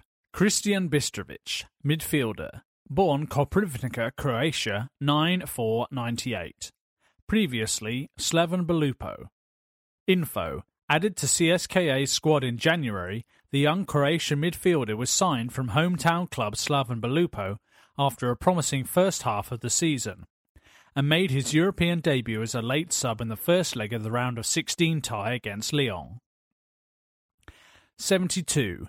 Astamir Gordyushenko, midfielder, born Nalchik, Russia, 33-97. Previously, none. Info. A native of the Kabardino-Balkar Republic in Russia's southwest, the 21-year-old central midfielder joined CSKA in 2016. He made his European debut as a sub against Tottenham at Wembley in last season's Champions League group stage. 80. Katag Kosanov, midfielder, born Vladikavkaz, Russia, 18-6-98. Previously, none. Info. Born in the Republic of North Ossetia Alania, the young defensive midfielder moved north to Moscow in 2014 and played for the national under-18 and under-19 teams before making his first team bow for CSKA this season. His European debut came at Old Trafford in December.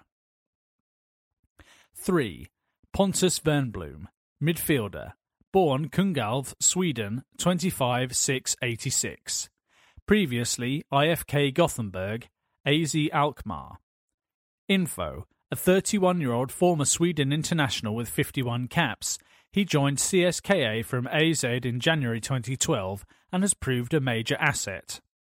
The midfielder has regularly been deployed up front this term and scored the decisive third goal away to Lyon in the round of 16. 7. Ahmed Musa, forward, born Jos, Nigeria, 14-10-92. Previously, GBS, JUTH, loan, Kano Pillars, loan, VVV Venlo, CSK Moscow, Leicester. Info. The pacey Nigeria international returned to CSKA in January on loan from Leicester, where he has struggled for form since a club record £16.6 million transfer in July 2016. He won 3 Russian Premier League titles in his previous spell with CSKA. 11. Vitinho, forward, born Rio de Janeiro, Brazil, 9-10-93. Previously Botafogo, Internacional, loan. Info: signed from Brazilian club Botafogo as a 19-year-old in 2013, Vitinho spent several seasons on the fringes before finally becoming a first-team regular last year, following a loan move back to Brazil with Internacional. He gave CSKA the lead at Old Trafford in December. 75. Timur Zamaletdinov, forward, born Moscow, Russia, 21-5-97. Previously, none. Info: a 20-year-old Muscovite, he has emerged as a CSKA first-teamer this season. It was his goal that gave CSKA a 2-1 win at Benfica on match day 1 of this season's Champions League, and it came just 4 days after his first league goal for the club, in a 1-0 win at Amkar Perm. 63. Fedor Chalov, forward, born Moscow, Russia, 10-4-98. Previously, none. Info: a Russia under-21 international, he hit the headlines with an important scoring streak for CSKA last spring. He was selected in the starting 11 for both of this season's Champions League group games against Manchester United, but is still seeking his first European goal. In focus: the captain, 35, Igor Akinfeev, goalkeeper, born Vidnoy, Russia, 8-4-86. Previously, none. Info: a living legend of Russian football, Igor has been the CSKA and Russia first-choice goalkeeper for the past 14 years, accumulating more than 500 appearances for his club, including 115 in UEFA competition, and more than 100 international caps for his country. He is a surviving member of both the CSKA side that won the 2004-05 UEFA Cup and the one that took 4 points from their 2 Champions League group games against Arsenal in 2006-07. Amazingly, after a 0-0 draw at Emirates Stadium that season, the keeper went 43 matches in the Champions League proper without a clean sheet until this season's 2-0 win against Benfica. He has played every minute of CSKA's 14 European games this term. 10. Alan Zagoev, midfielder, born Beslan, Russia, 17-6-90. Previously, Krylia Sovetov, SOK.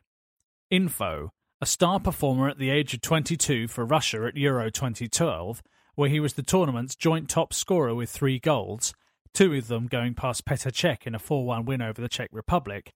Alan has struggled off and on with injury problems in the 6 years since, but remains a key player for both CSKA and Russia. A classic, creative, scheming number 10, he has won 3 Russian Premier League titles and 4 Russian Cups, and made 69 appearances in European club competition, scoring 17 goals, including the opener against Spurs at Wembley last season and the winner in the Europa League round of 32 against Red Star Belgrade.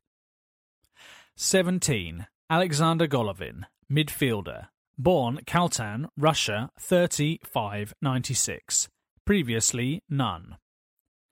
Info: seen as one of the brightest young up-and-coming talents in Russia, Alexander is being tipped as one to watch at this summer's World Cup. A European champion with his country at under-17 level in 2013 and a runner-up with the under-19s 2 years later, the 21-year-old midfield playmaker has enhanced his profile considerably during CSKA's European run this season. And ever-present in the Champions League group stage, he scored his first European goal in the 3-2 win at Lyon last time out in the Europa League. He is under contract with CSKA until the summer of 2021, but he is already reportedly on the radar of some of the continent's big battalions. The manager, Viktor Goncharenko, born June 10, 1977. Games 45. Previously BATE Borisov 2007-13, Kuban Krasnodar 2013-14, Ural Sverdlovsk Oblast 2015, FC UFA 2016. Appointed by CSKA to replace Leonid Slutsky in December 2016, Goncharenko was only 39 at the time, but he had become hot property in Russian football, notably while serving as Slutsky's assistant, but also during spells in charge of Kuban, Ural and Ufa. He made his name as a coach in his native Belarus at BATE, winning 5 league titles and leading the club into the Champions League group stage 3 times. On the first of those, in 2008-09, he became, at 31, the youngest person to coach a team in the Champions League. A double champion with BATE also as a player, he retired at 25 due to injury. The Breakdown. Scouting report. Can the Gunners exploit a lack of mobility in the Russians' defence? There are plenty of familiar names in the CSKA starting 11, but while few will be familiar with their manager, Viktor Goncharenko, he's arguably the most fascinating thing about the Russian outfit. Still only 40, Goncharenko won 5 consecutive titles with BATE Borisov and also masterminded one of the Champions League's greatest shocks of recent years with a Belarusian club, a 3-1 victory over Bayern Munich in 2013. In charge of CSKA Moscow since December 2016, he's proved himself a canny tactician. The defensive section of his side is packed with veteran Russians. Goalkeeper captain Igor Akinfeev has been a regular since 2004 and has over 100 caps for his country, although isn't particularly comfortable when coming to claim crosses. In defence, CSKA still have the 2 Berezutsky twins, Alexei and Vasily Berezutsky. Neither were particularly mobile in their younger days, but now need to defend close to their own penalty box because they don't have the speed to cover in behind.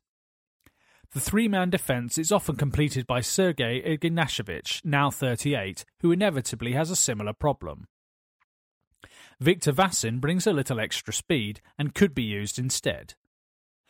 Goncharenko's wing-backs have a thankless task, continually shuttling up and down the touchlines to provide the width in the 3-5-2 system, particularly when CSKA hold on to possession.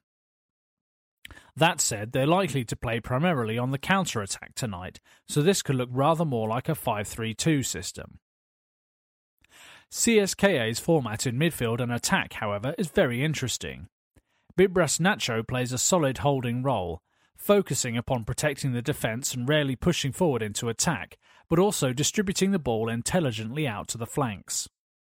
His discipline means CSKA can use 2 creative players in the 2 more advanced positions, perhaps comparable to how Pep Guardiola has used David Silva and Kevin De Bruyne this season.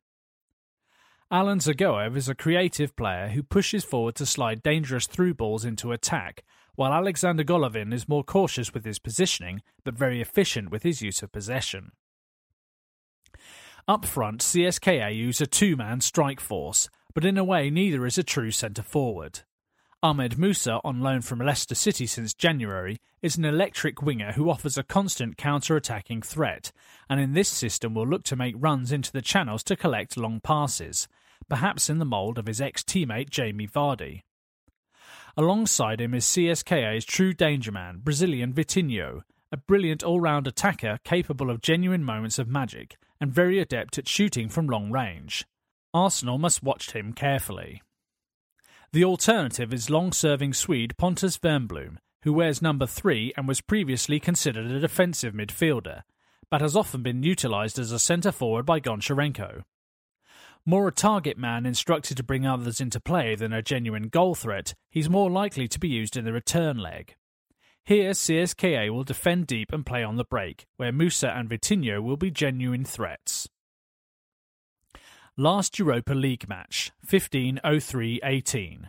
Lyon 2, Comet 58, Mariano 71, CSKA Moscow 3, Golovin 39, Musa 60, Wernbloom 65. CSKA, Akinfeev, Ignashevich, A. Berezutsky, Nababkin, V. Berezutsky, Shenikov 46, Wernbloom, Zagoev, Goryushenko 89, Golovin, Nacho, Kachaev, Musa, Vitinho 73. Subs not used, Pomazun, Milanov, Bistrovich, Chalov. Did you know? CSKA Moscow were nicknamed the Horses because their first stadium was built on the old racecourse in Moscow. They were the first club in Russia to win a European Cup competition, the UEFA Cup, in 2005. They defeated Sporting Lisbon 3-1. CSKA went behind, but goals by Alexei Berezutsky, Yuri Zherkov and Wagner Love created history for the Russians. Last time we met. November 1st, 2006, UEFA Champions League. Arsenal 0, CSKA Moscow 0. Arsenal, Lehmann, Clichy, Galles, Toure, Hoyte, Hleb, Walcott 71, Fabregas, Flamini 89, Gilberto, Rosicky, Henry, Van Persie, Alidier 82. Subs not used: Almunia, Senderos, Djuro, Song. CSKA, Akinfeev, A. Berezutsky, V. Berezutsky, Zherkov, Ignashevich, Sembras, Rahimic, Krasic, Aldenon 40, Dudu, Carvalho, Taranov 89, Love, Olic 85. Subs not used: Gabrilov, Odea, Grigoriev, Salugin. Quick stats. Last 5 managers. Viktor Goncharenko, 2016 to present.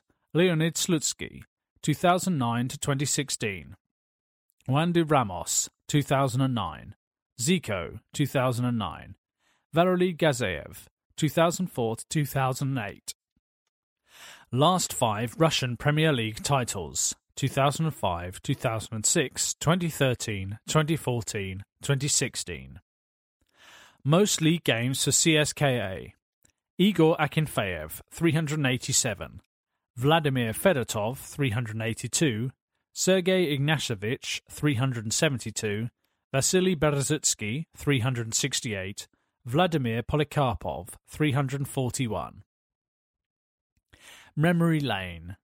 1. CSKA Moscow have retired squad number 16, which was worn by goalkeeper Serhii Perkin, who tragically died, aged 23, on August 28, 2001, after head injuries suffered following an accidental collision with an Anzi Makhachkala player. 2. Arsenal beat CSKA 1-0 in the Next Gen Under-19 Series quarter-finals on March 25, 2013. Serge Gnabry scored the goal. The Gunners team was Ilaev, Bellerin, Anger, Hardjovic, Hayden, Ebasilia, Yeneris, Olsen, Eisfeld, Akpom, answer 78, Gnabry.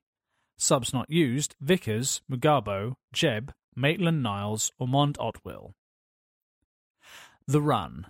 19 seasons.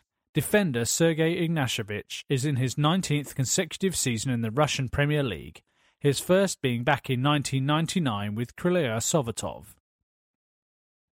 Arsenal's competitive record against Russian teams is as follows.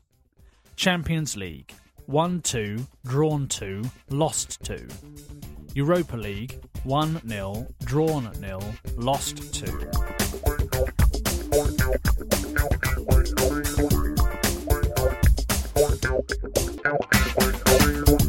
Match action.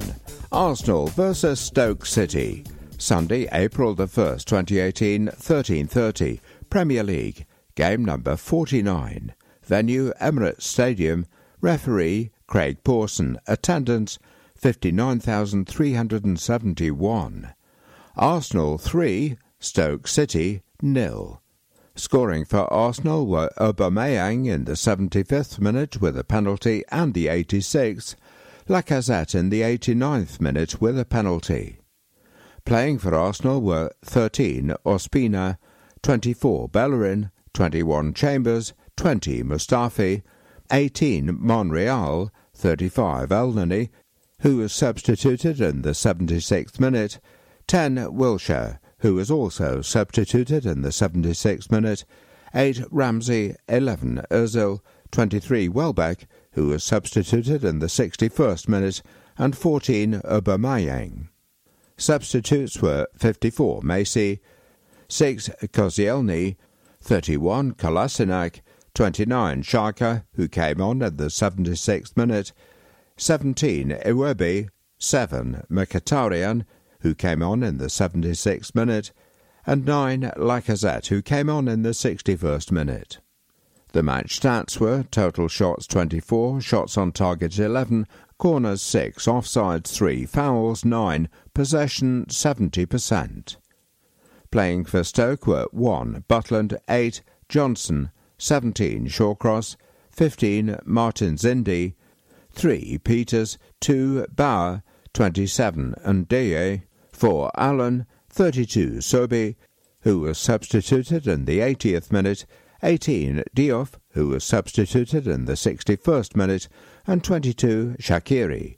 Substitutes were 29 Hugard, 7 Ireland, 9 Berahino, who came on in the 61st minute, 20 Cameron, 25 Crouch, who came on in the 80th minute, 40 Campbell, and 55 Sorensen. Match stats: total shots 8, shots on target 2, corners 5, offsides 3, fouls 13, possession 30%. Man of the match was Aaron Ramsey. Match facts: Arsenal have won their last 16 home matches against Stoke in all competitions. The Gunners scored 3 or more goals and kept a clean sheet in consecutive league games for the first time since October 2015. We scored 2 penalties in the league for the first time since December 2012 versus West Brom. First half, the visitors started brightly, with Xherdan Shaqiri and Mami Diouf troubling the Gunners with early shots, but on 23 minutes Aaron Ramsey's volley hit the bar as Arsenal warmed to their task. The midfielder then had an effort deflected wide after good work from Jack Wilshere, and next up Mo Elneny struck a shot wide as the Gunners dominated possession.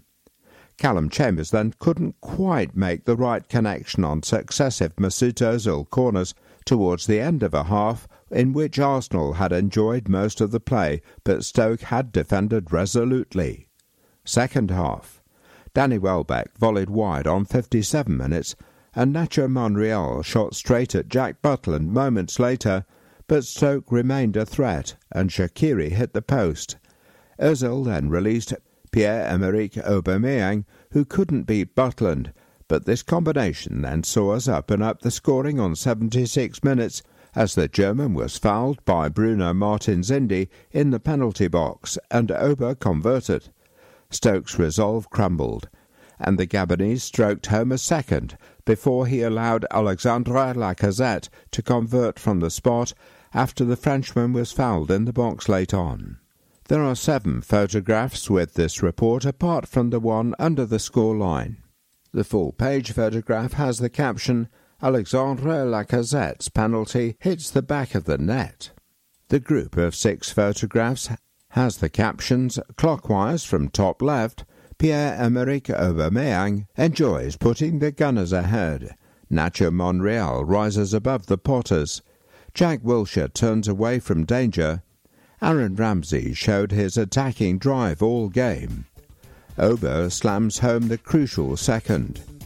David Ospina pushes the ball away from Ramadan Sobi.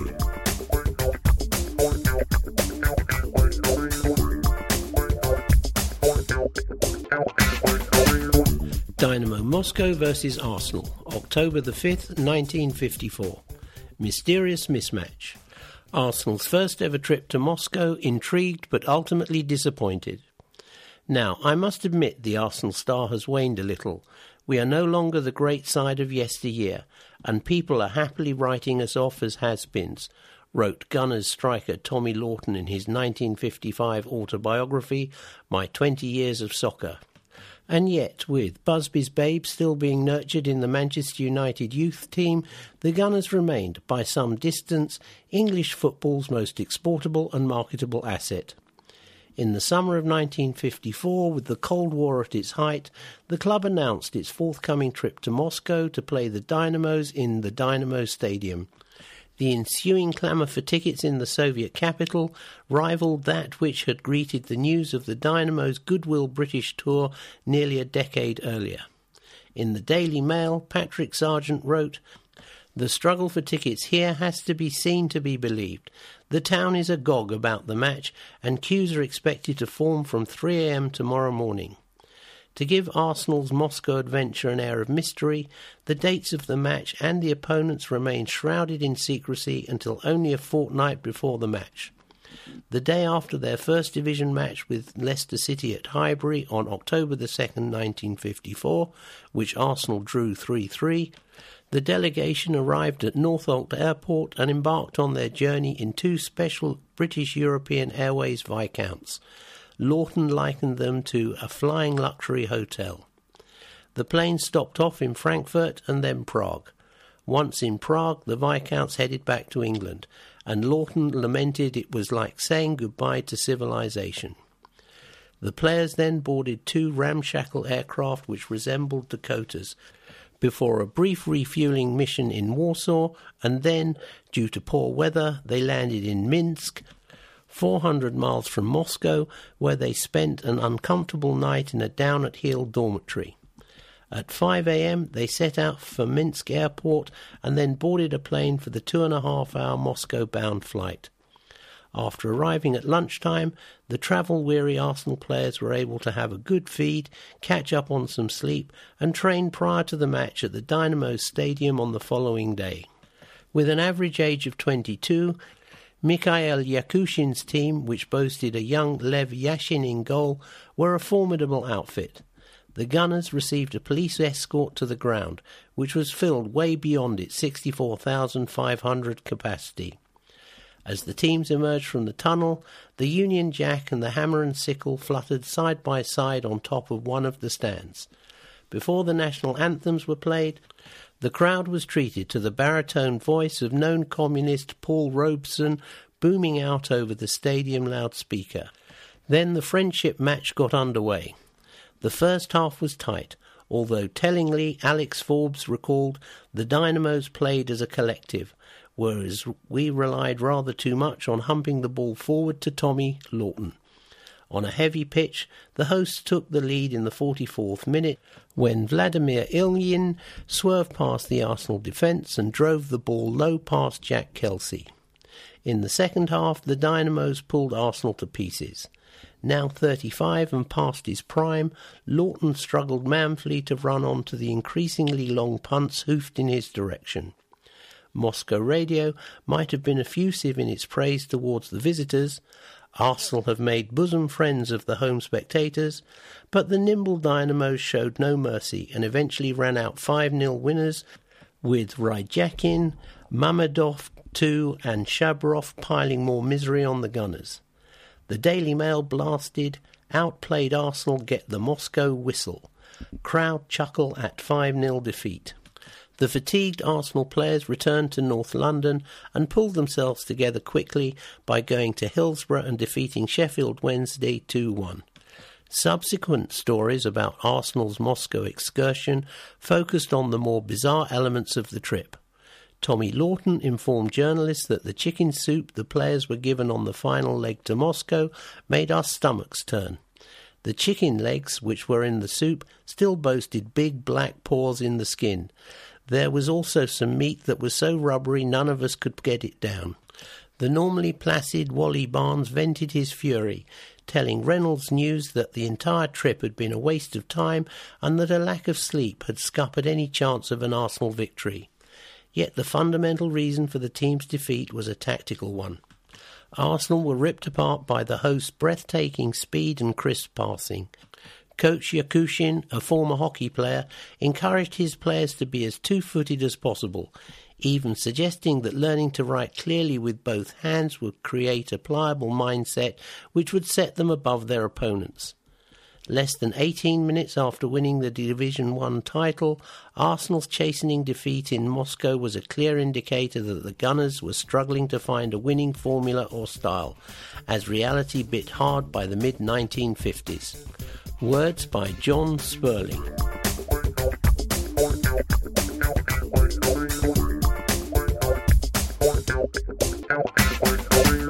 That sums it all up.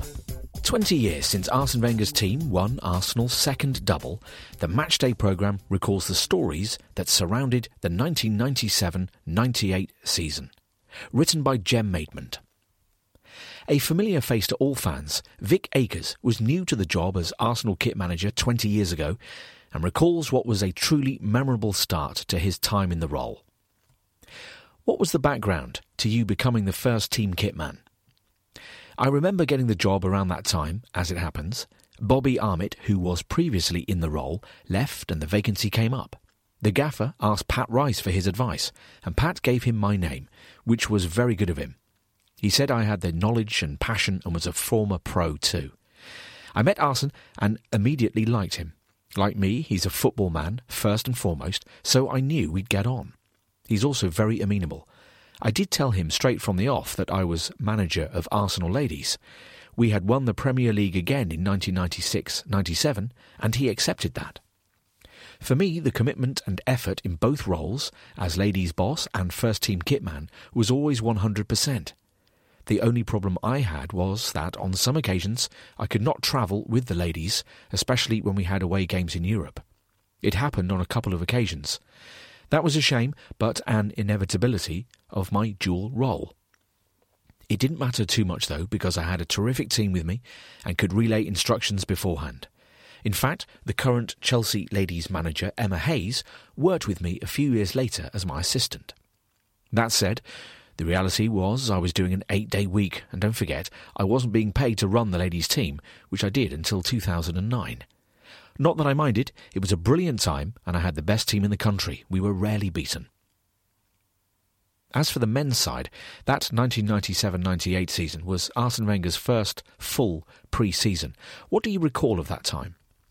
Yes, and it would be my first full season working with him. We went off to Austria for pre-season, and straight away you could see there was a different discipline that he brought into the club. It was a really good time to be at Arsenal. Things were moving in the right direction. The level of talent was on the up. A lot of French lads had come in, and in fairness, some of them took a while to acclimatise. Even Thierry Henry struggled at first when he came a year later, but eventually they did settle. As for the Dutch lads, they were virtually English and just slotted straight in.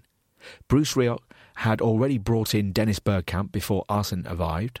Then came the speedy Mark Overmars. But what I recall of that pre-season in Austria more than anything was the camaraderie that was evident very quickly. That was a squad with a lot of big players and they all gelled. It was very enjoyable being around those lads. The rivalry with Manchester United in those days was immense. It was, very much so, massive. They were the best team around, but we would normally give them a very good game. We had a team with a lot of big characters in it who relished big games. We had a lot of spirit, and those games were always tough affairs. The win there in March, when Overmars scored the only goal of the game, was the big game for us, probably the most significant game of the season. From then on, we were in pole position. In fairness, we'd had some bad results at Old Trafford. In fact, we'd had some real heartache there over the years. But on that day, the team rose to the challenge. The belief we showed to get the 3 points edged it for us. We knew going into that game, if we could win there, we could actually go and win the title. That's when it got really interesting. From then on, we went into the last few games in touching distance, and we were not going to let it slip away. In the biggest game of the season, we'd come through it and grasp the medal. Tell us about Tony Adams. It was an extraordinary season for him. Every year you think this is our year. We were no different. But the first half of the season went okay, with United running away with it. Then Tony had a break over the Christmas. He'd been carrying an injury and went off to the south of France to recuperate. He clearly needed it. When he came back, he was awesome. We had that incredible second half of the season. In fact, that is a trait of ours generally at the club, certainly so in those days, and went on a long winning run. Tony was such a leader. And if I'm speaking truthfully here, those kind of players, like Tony, just do not exist anymore. They're just not in the game. Or they're extremely rare. He was strong, powerful, led by example. Players respected him. He was a massive character. Everything you want in the dressing room. Of course, there was that goal when we beat Everton 4-0 to win the title. It really did just make it perfect. He even scored, and wow, did he hit it well, with his left foot. Incredible stuff. Then there was the cup final. Well, people say it was an inevitability, and the way we were playing, we knew we had the beating of Newcastle United. But it didn't always work out like that. Look at the FA Cup final last May. I've got a lot of Chelsea supporting mates, and they were all convinced they'd win it. Chelsea were the bookies' favourites, but we go and beat them 2-1. And frankly, we ran the game with young lads like Rob Holding in the team. So nothing is certain in football.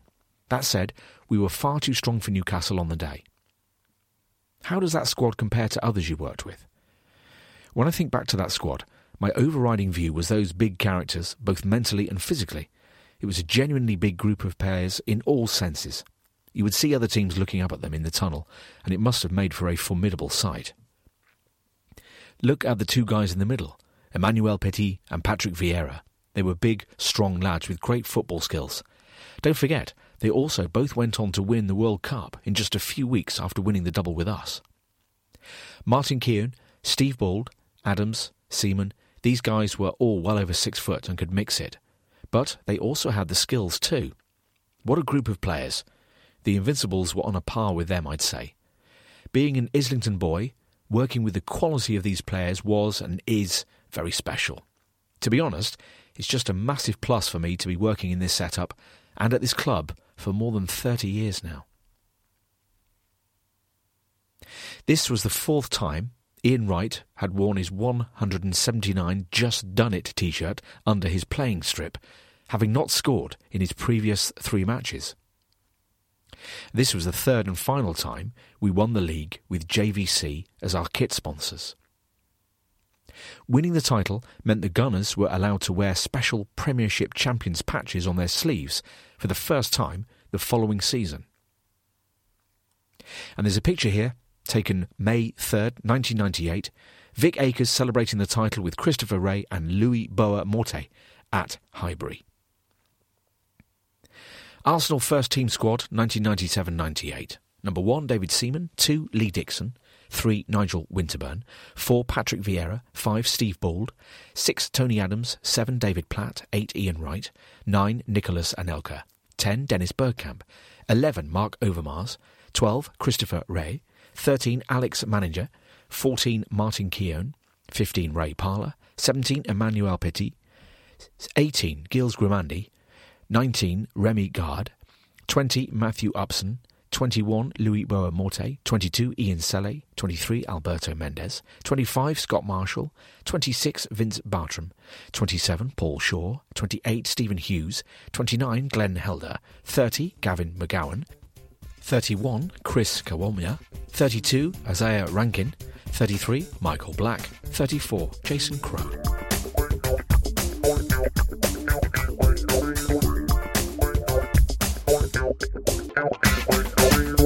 Club culture. Arsenal Russian-speaking supporters club. Arsenal Russian-speaking supporters club, Arsenal Russia, was founded in the year 2000 when a group of Gunners fans from Belarus, Russia and Ukraine formed a website devoted to the team. In the early years, the supporters club was mainly an online community, on the forum. But in 2003, the group attended their first Arsenal match when they headed to Moscow to watch Arsene Wenger's team claim a hard-fought 0-0 draw against Lokomotiv in the UEFA Champions League group stage. In 2004, the supporters club was granted official status, and in 2013, the group enjoyed the thrill of having their official banner unveiled at Emirates. Now, Arsenal Russia members get together in local bars in every major city of Russia and the CIS, Moscow, St. Petersburg, Minsk, Kiev, etc., to watch every Arsenal game. Last time the Gunners played against CSKA in 2006, there were about 100 members at the stadium in Moscow. Next week, the group will be taking even more supporters to the VEB arena. There will hopefully be more than 150 members cheering on the Gunners as they hope to reach the final 4 of the competition. Bulgaria's big day. Arsenal Bulgaria enjoyed a superb afternoon on Sunday in what was a very special visit to Emirates Stadium for the victory over Stoke City. More than 20 supporters came to North London and were greeted pre-match by an interview with Arsenal's official club media, who were keen to hear the interesting stories the group had to tell. After watching the match and eventually having plenty to cheer about, the group waited in the Emirates Stadium paddock area and were rewarded with a visit from midfielder Mohamed El Neni, who was delighted to pose for pictures. For more info, please visit www.arsenal.com/supporters-clubs/setting-up-your-own-club. My story. The Arsenal Foundation has helped to fund Breaking Convention, a festival of hip-hop dance theatre. Ashley Rowe, 16, from Essex, is a dancer who wanted to find out more. He says, I discovered Breaking Convention in 2015 when my parents bought tickets for one of the shows. I wanted to go along to see the amazing performers and to get a feel for what I aspire to be doing in the future. I love going to hip-hop dance classes, house dance, breakdance and acrobatics. And I'm on a full-time performing arts course at college, but none of it feels like work as I'm so mad about dance. My first time there was incredible. I remember there being a hip-hop cypher, freestyle rapping, and everyone was jamming to the DJ's songs. There was a real positive energy about the event. I also saw the Future Elements project, which brings young, aspiring artists together once a year to create a music video with their own lyrics and choreography. I was determined to be in the next video and saw it as a platform to progress and a way to get involved with the event. I now go every year and try to engage in every aspect of Breaking Convention, from the artwork to the workshops and, of course, the freestyle cyphers. I've performed at the Future Elements night for the last 2 years, and it's really helped me see the work that goes into making a fully rounded performance, including lighting and staging. As a dancer, to say you performed at Sadler's Wells, as we did, is a dream come true. I do get nervous before I perform, but that excites me and that energy helps my performance. The mentors from the project are always around to offer advice, and they're the first people in the audience to cheer and clap. It's awesome to have an audience, as it's a great way to get what works in a performance and what doesn't. An audience can also give you a massive boost and helps you bring even more energy to a performance. The Future Elements project has been great for me. It's not just some youth holiday activity. You're treated like adults and shown what it's like to produce music professionally. You actually learn something and get advice on how to create your own work. Each year I'm going with a more mature mind and finding that I take on lots more valuable knowledge. Through Breaking Convention, I've learned what it takes to perform, what it takes to put on a show, and all the background work leading to a performance. I've made so many friends, and I know they would help me in the future. It really taught me how to make the best of the skills I have. Breaking Convention is the best place to go if you want to learn and progress. It gave me the opportunity to work with people from all over London and beyond. Everyone has a different talent to share, and we all share the same love of hip-hop. It taught me to enjoy more than just dance, but the music and art you bring to your work. For more information, please visit www.breakinconvention.com.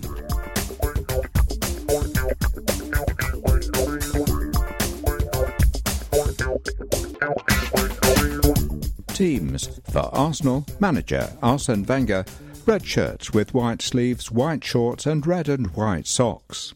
4. Per Mertesacker. 6. Laurent Koscielny. 8. Aaron Ramsey. 9. Alexandre Lacazette. 10. Jack Wilshere. 11. Mesut Ozil. 13. David Ospina, goalkeeper. 14. Pierre-Emerick Aubameyang. 16. Rob Holding. 17. Alex Iwobi. 18. Nacho Monreal. 19. Santi Cazorla. 20. Shkodran Mustafi. 21. Callum Chambers. 23. Danny Welbeck. 24. Hector Bellerin. 27. Konstantinos Mavropanos. 29. Granit Xhaka. 30. Ainsley Maitland-Niles. 31. Siad Kolasinac. 33. Petr Cech, goalkeeper. 35. Mohamed Elneny. 43. Josh Da Silva. 44. Vlad Dragomir. 47. Charlie Gilmore. 50. Dan Iliev, goalkeeper. 54. Matt Macy, goalkeeper. 61. Reece Nelson. 62. Eddie Nketiah. 63. Jordi Osetutu. 69. Joe Willock. 77. Henrik Mkhitaryan. For CSKA Moscow, manager Viktor Goncharenko. Black shirts, shorts and socks. 1. Ilya Pomazon, goalkeeper. 2. Mario Hernandez. 3. Pontus Wernbloom. 4. Sergei Ignashevich. 5. Viktor Vazin. 6. Alexei Berezutsky. 7. Ahmad Musa. 8. Georgy Milanov. 10. Alan Zuzgoev, 11. Vitinho, 14. Kryl Nababkin, 17. Alexandra Golovin, 24. Vasily Berezutsky, 25. Kristun Bistrovich, 31. Alexandra Makarov, 35. Igor Akinviv, goalkeeper, 42. Georgy Shenikov, 44. Georgy Kirnats, goalkeeper, 63. Fedor Chalov, 66. Bibras Nachko, 72. Astimir Gori Ushenko, 75. Timur Zamaledninov, 80. Kedak Kozanov, 89. Konstantin Kocheyev, 99. Aaron Olenara. Officials from Czech Republic and Slovakia. Referee Pavel Kralovich. Assistant referees Roman Slisko, Ivo Nadvornik. Additional assistants Petra Ardelinu, Karol Hrubs. Fourth official Jan Patak. Tonight other fixtures, all 8:05 p.m. kick-off. Atletico Madrid versus Sporting Lisbon, Lazio versus RB Salzburg, RB Leipzig versus Marseille. The Arsenal Foundation, helping young people fulfill their potential through education and sport.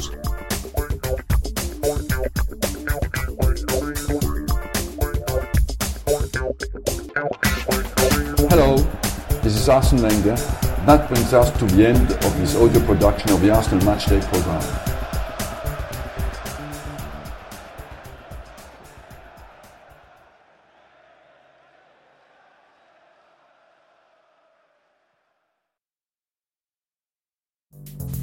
Puma 1. Play perfect.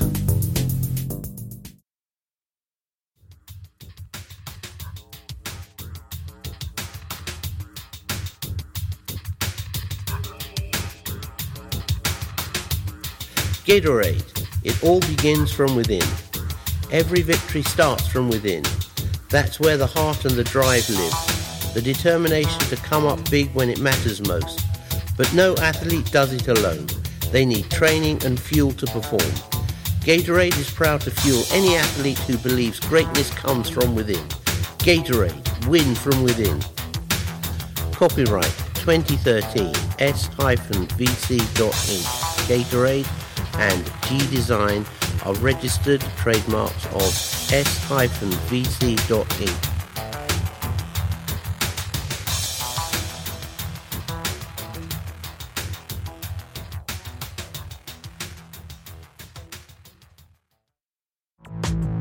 Do everything once in a lifetime in Australia and New Zealand.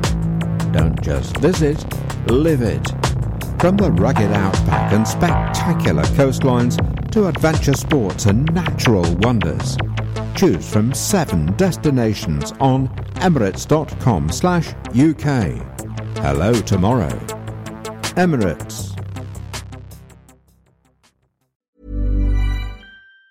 Planning for your next trip? Elevate your travel style with Quince. Quince has all the jet-setting essentials you'll want for your next getaway, like European linen, premium luggage options, buttery soft Italian leather bags, and so much more. And it's all priced at 50 to 80% less than similar brands. Plus, Quince only works with factories that use safe and ethical manufacturing practices. Pack your bags with high-quality essentials you'll be wearing for vacations to come with Quince. Go to quince.com/trip for free shipping and 365-day returns.